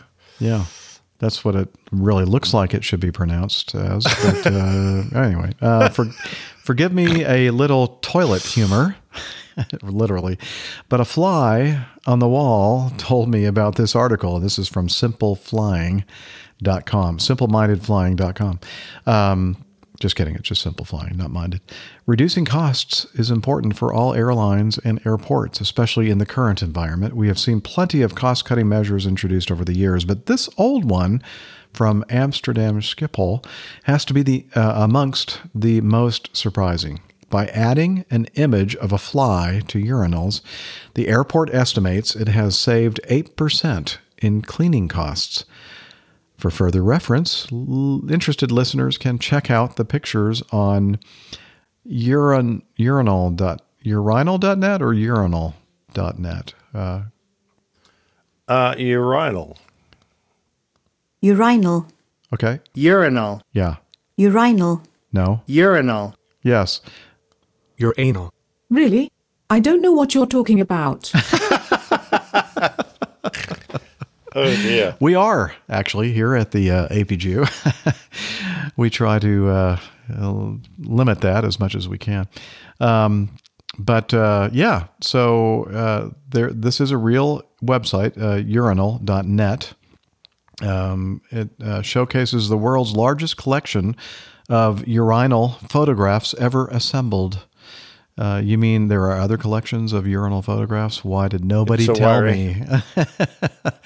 Perhaps Captain Jeff can comment on the veracity of the this link here, urinal.net/Atlanta Airport. And I have seen these urinals at the Atlanta Airport. Yes, with the little fly there. And it's just a natural thing for guys with a certain piece of equipment to aim their stream at the fly, because it really looks like a real fly. You're thinking, I'm going to knock that thing off. Yeah, it turns out it's not really a fly. But so I can see how that might save some money. Splashback. Splashback. Yeah. Ooh, show title, Splashback. Let's see. So I see a potential future Plaintail and Captain Nick artwork. Stay sane, everybody, and stay focused, especially the gentlemen among us. And again, that's from Jez. And then he gave us a link to this article from Simple Flying about the urinals, and very interesting. Now, Nick has a little story. Absolutely. Yeah, Nick has a little story regarding this, I believe. Well, I in your travels around the world, you do see some fairly exotic loos, and I thought once that I would kind of do a picture book of exotic toilets of the world. Never got round to it, but Yeah, so it would be really nice to be known for, Nick Anderson, you're the author of Urinals Around the World. Of the world, yeah. Of the exactly. world, yes. So it kind of kicked off when the Japanese started inventing these incredibly complex and strange toilets that had jets of water and would blow dry you What's clean. What's strange and, about that? all that kind of stuff. And stop it. And then I remembered, the top of the Peninsula Hotel, which is one of the grandest hotels in Hong Kong, has a bar called Felix Bar. And in there, they had some amazing toilets in the gents. The girls, we used to bring them into the gents just so they could see it because they didn't believe us. And they used to really upset because almost every fancy toilet in Hong Kong has a little attendant there with hand you towels and things and take a small the old tip. Bathroom attendant. Exactly. And he the little bathroom attendant used to get very upset when about 10 girls in their high heels would come clattering into the gents. But there they had a panoramic view of Hong Kong with floor-to-ceiling windows, in front of which were balanced quite small urinals, so that as you had a wee, you could gaze out over Hong Kong. Apparently, when they first did it, they didn't actually have the little urinals. You actually peed up against the glass, and there was a channel underneath which washed everything away. But eventually, they decided that it was corroding the glass fittings too much, so they put those little they look quite obsidian, don't they? They look quite dark, little urinals. But behind you, apart from the fancy lighting, there was the most amazing piece of artwork, which was actually where you washed your hands afterwards. And it rose out of the ground like a huge natural rock with bowls and indentations and and as you approached it, it would sense you coming, and water would start spouting out of little orifices, and it was all there for you to wash your hands. It was just remarkable. It was very fancy, Lou. Apart from the lift was something special, because you got a special express lift up to the Felix Bar, and in the inside of the lift was kind of like womb. I don't know what a womb looks like. I don't remember. You don't remember back in those days? But it was kind of organic on the inside of the lift, and the light changed. And as you rose up, and then when eventually you came to a halt, you stepped out into this weird corridor that was a bit like a spaceship. It was just the most fantastic experience. And when you came out of the womb, did you go, Mama, Mummy, Mommy? I want to do that again. Why are you slapping me? It was good, but we only went there in happy hour, because I'm not kidding. The beer was expensive. No crew discount. If you got 2 for 1, you could just about afford it. But wow. No one wanted to reach into their pocket to buy the round we were going to have up there. So, the captain usually ended up doing that. Wow. I still think the book Urinals of the World would be a great exit strategy, retirement strategy. Possibly. I'm not sure. But it was too late now, because I don't have pictures of them all anymore. All right. Well, you can find them online, I'm sure. Oh, all right. I'm thinking. You think we have time for one more? Okay. I think we do. We've got 9 minutes. Okay. 15, you said? Or 16? 16. Okay. This one from Texas Charlie, and he sent us, what is this? A forwarded voice message from a friend. Okay. Let's see. Should I read the note first, Liz, or should I play the audio? Yeah. Okay. Howdy, Captains Jeff, Nick, and Rick, and a tip of my hat to the true talent, that lovely Dr. Steph and Liz. A little, I don't know. That was a slightly dismissive snort there, Jeff. I think so. I happen to have a friend who is a first officer for a small regional airline out of Oklahoma. He made a voice... Oklahoma, where the winds go rushing down the plain. La la la la la. Okay, I don't know the words. You sing a lot better than me. No, I don't. You have a great voice. Anyway, this guy, an FO friend, made a voice message, but wasn't too sure how to send it to you. He's from Oklahoma, so you understand. Wow. That's right. Yeah, well, these Texans and Oklahomans, they where are, the grass is as high as an elephant's eye. They are not definitely very friendly with each other. So he asked me to pass it on. He taped it on an old Radio Shack portable cassette recorder. Sure he did. Therefore, it's not the best quality, but I think you'll still enjoy it. I digitized the recording to make it easier, since Captain Jeff's snail mail is kind of iffy right now. Yeah, you're right. Anyway, my friend's name is it Jinky Farkenwithel? Ginky Farthenwithel? I don't know. Jinky? Okay. He was the unknown one in Simon and Garfunkel, wasn't he? The one we I never don't know. heard about. See, I didn't recognize that. Okay. It's an old German name, not uncommon in small rural towns in these parts. So I hope you enjoy his thoughts and question. He's a bit country and a great guy. I've attached a photo of his plane copied from their website. Hi, y'all. This is Genki Farkenwithel from Petula, Oklahoma. I fly the Wrights 8 and drive the Blue Water truck for Okie Ayer, flying out of Garth Brooks International. I gotta say, your show's as fine as cream gravy. It picks me up when I'm washing off the splashback after running the vacuum hose on the poop truck. Now, at Okie Ayer, we got a fleet of one itty-bitty plane. Bessie's our mom on 737-300. Now, forget glass slippers. This princess wears boots. She's tough, smells like the farm, and a lady in every way.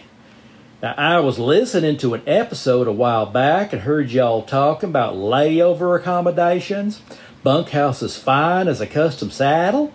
I heard lots of good stuff about fancy feather beds and ice boxes full of sandwiches and goodies. Let me tell you about what we got at Okie Ayer. Our little outfit's too poor to paint and too proud to whitewash, so we gotta squeeze a quarter so tight the eagle screams. And let me tell you a secret. We don't service the fanciest airports. More like an outhouse in August. You don't want to go there, but you gotta. For example, we usually have to do a low flyby to scare the cows off the runway. And since none of the airports we service have jet bridges after we deplane via the air stairs, you gotta watch out for them fresh cow pies. Those things will really do a number on your ropers. Nan, after we tie down old Bessie, 'cause it kind of gets windy on the prairie, and scrape the bugs off the windshield, we take a shuttle to the company layover quarters, which usually is a couple of vans sitting out in the far edge of remote parking. The company always has a nice mattress laid out inside each van and a big orange Home Depot bucket hanging off of each trailer hitch so we can take care of our bottling needs. For snacks, they usually done stuff the glove compartments with bags of Cheez-Its and pork skins, so we're all set. If we have enough time for our next flight, we might partake in a bit of shine, usually kept in a jar back by the spare tire. When we're traveling with a mixed crew, the ladies take one van and us guys will take the other, but right now we ain't got no gals at Okie Ayer. For some reason, they don't stick around after the first day, but we keep trying to hire more of the fair sex. Lord knows I like to sit next to someone in the left seat who doesn't smell so bad she'd knock a dog off a gut wagon. Anyway, I got a question for y'all. Captain Rick, I know you're as busy as a stump-tailed bull in fly season, but I got a question I think would be perfect for you. Everyone and his dog knows that the Dreamlifter has a capacity volume of 65,000 cubic feet and a max takeoff weight of 803,000 pounds, while the Beluga Airbus has 53,000 cubic feet and 341,700 pounds. What I want to know is this. When a Dreamlifter pilot walks into a bar, do Beluga pilots slip out the back like a politician from a whorehouse? Well, thanks for letting me poke my nose under your fence. We howdied, but we ain't shook. So if and you find yourselves in our parts, be sure to stop by for an ice-cold yoo-hoo. Mama and them would just love to meet you. Golf India November Kilo India Echo out. That is so unbelievable. Cool. Just a kidding, Beluga Airbus. Oh no, I'm talking about the Oki Air, like what we have up on the screen right now. That their Oki Air with the trailer in a hall in the back. I love their accommodations. The couple of vans parked out on the ramp. I like the tail decoration. That's excellent. Yeah, that looks good. Yeah, and then the question. I guess Rick is not here to answer that question about the Dream Lifter pilots and the Beluga pilots in the bar together. I'm not sure what would happen there. I think there are more Beluga pilots than Dream Lifter pilots, so they get, those poor Boeing guys to get severely outnumbered. They get ganged up on. You know what? This might be one, Liz, that we kind of hold over for the next time Rick is with us because we'll do that. Jen. You'll do that? All right. I do thank Genki Farkenwithel for his audio feedback, and we thank again Texas Charlie for facilitating that communication with the APJ. Now that really was Forrest, wasn't it? It sounded just like him. Forrest has a little bit different sound. I know to you reckon? Englishmen, we all sound the same. But you all look the same too. We all look the same too. Yep. You got that right. All right. With that, this is the show that I've spoken in a Southern accent more than any other show in the history of the APG. Have you been eating grits? I love grits, actually. There's so much about Southern culture I absolutely love and feel a part of. Even though I don't normally sound like it, I've lived most of my life in the Southern U.S., and I kind of consider myself a Southerner, although people like my wife would say that I'm just an imposter. Are you a Southern gentleman? I'm a Southern gentleman, and I grew up in Southern California, but she said that don't count for nothing. So, yeah. Anyway, so hey, that is it for. Thank you again, Texas Charlie. That was funny. Thank you again for joining us today on the APJ episode number 487, and we hope you'll like this enough, especially if you're new to the show, to hang around with us again. Come on back, y'all. Come on back, y'all. Liz says next week. Whenever that is, I don't know when we're going to be recording again next week, but we will, I promise you. And if you want to learn more about the show, you could head over to airlinepilotguy.com. That's www.airlinepilotguy.com. You don't have to put the www in there. I just wanted to say that. airlinepilotguy.com, where you can find information about the show, the crew, the community, merchandise, more information about the Plane Tales, and let's see. Oh, thank you, Liz, for putting that graphic up so I can read sort of the APG on YouTube, the APG crew, Plane Tales. We got the APG library, our darling little librarian. She's a Northerner, though. She's a Northerner, yeah. Tiffany manages that. Thank you, Tiffany.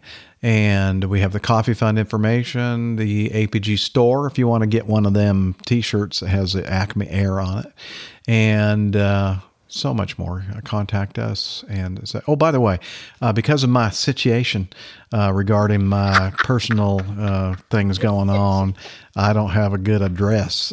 So if you want to send something to me like Rob Simmons did in the UK, and Peter Tarantelli did, or Papa Tango, contact me. Send an email to Jeff at Airline Pilot Guy, and I'll tell you where to send it. I'll tell you where to put Tell it. them where to shove it. Where to shove it. So we don't have an official address, snail mail address anymore at this point anyway. But yeah, contact me. Call me. And if you want to learn about where I'm going to be during the week on my trips, airline pilot, well, no, is it called?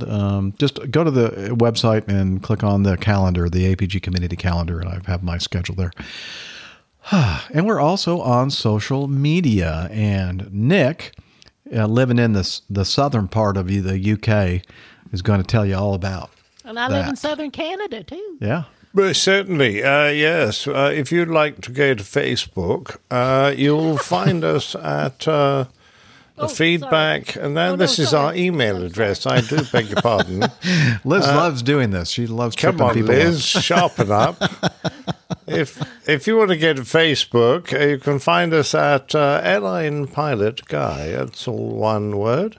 If you wish to send us an email, then, apparently not. If you'd like to go to Twitter and find us at Twitter, you can just type in at APG Crew. That's not AT, that's the symbol that represents at APG Crew. And the other thing, of course, is Instagram. So Instagram is a fine application for social media, and there we are, merely APG Crew. Yes, so simple. I didn't get onto the email address, Liz. Could you put that back, please? Yes, sir. Come on, sharpen up. Feedback at airlinepilotguide.com is the best way to get in touch, and we all see that. So if you want to get any of us, then please send to feedback at airlinepilotguide.com. There you go.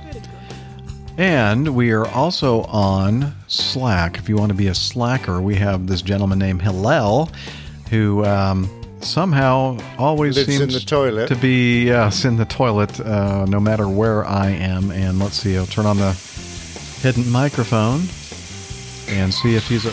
Hey, Hillel! Hillel! Slack! Can you do Slack?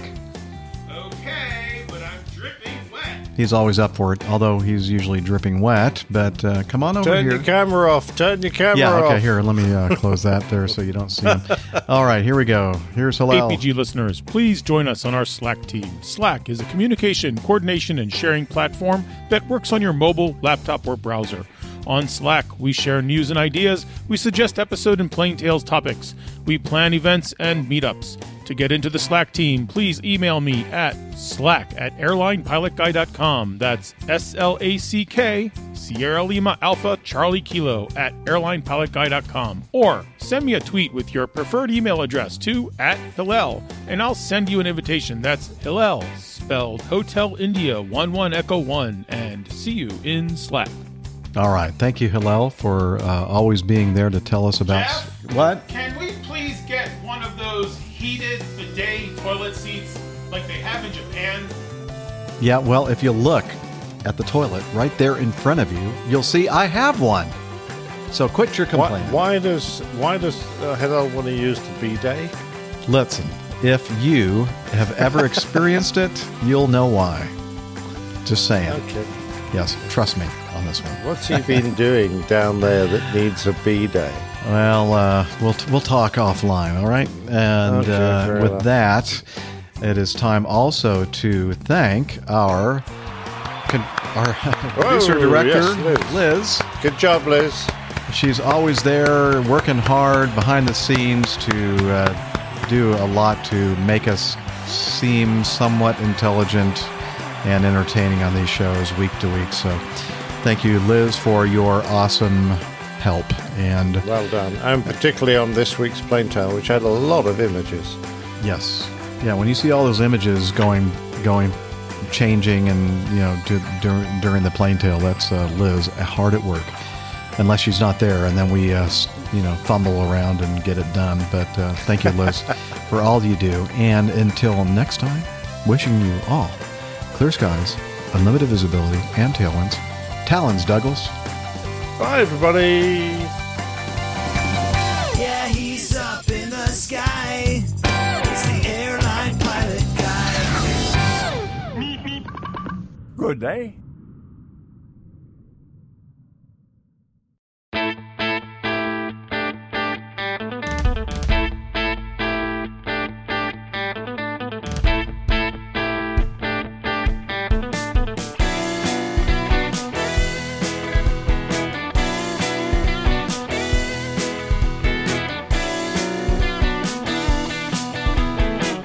I used to be such a good pilot till I started APG.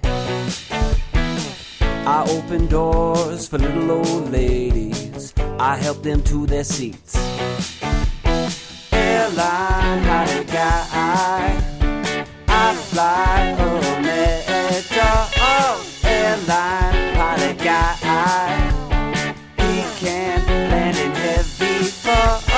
I got no friends 'cause I'm always flying. I just don't have the time. But I can land this old plane. I can land it just fine. Airline pilot guy, I fly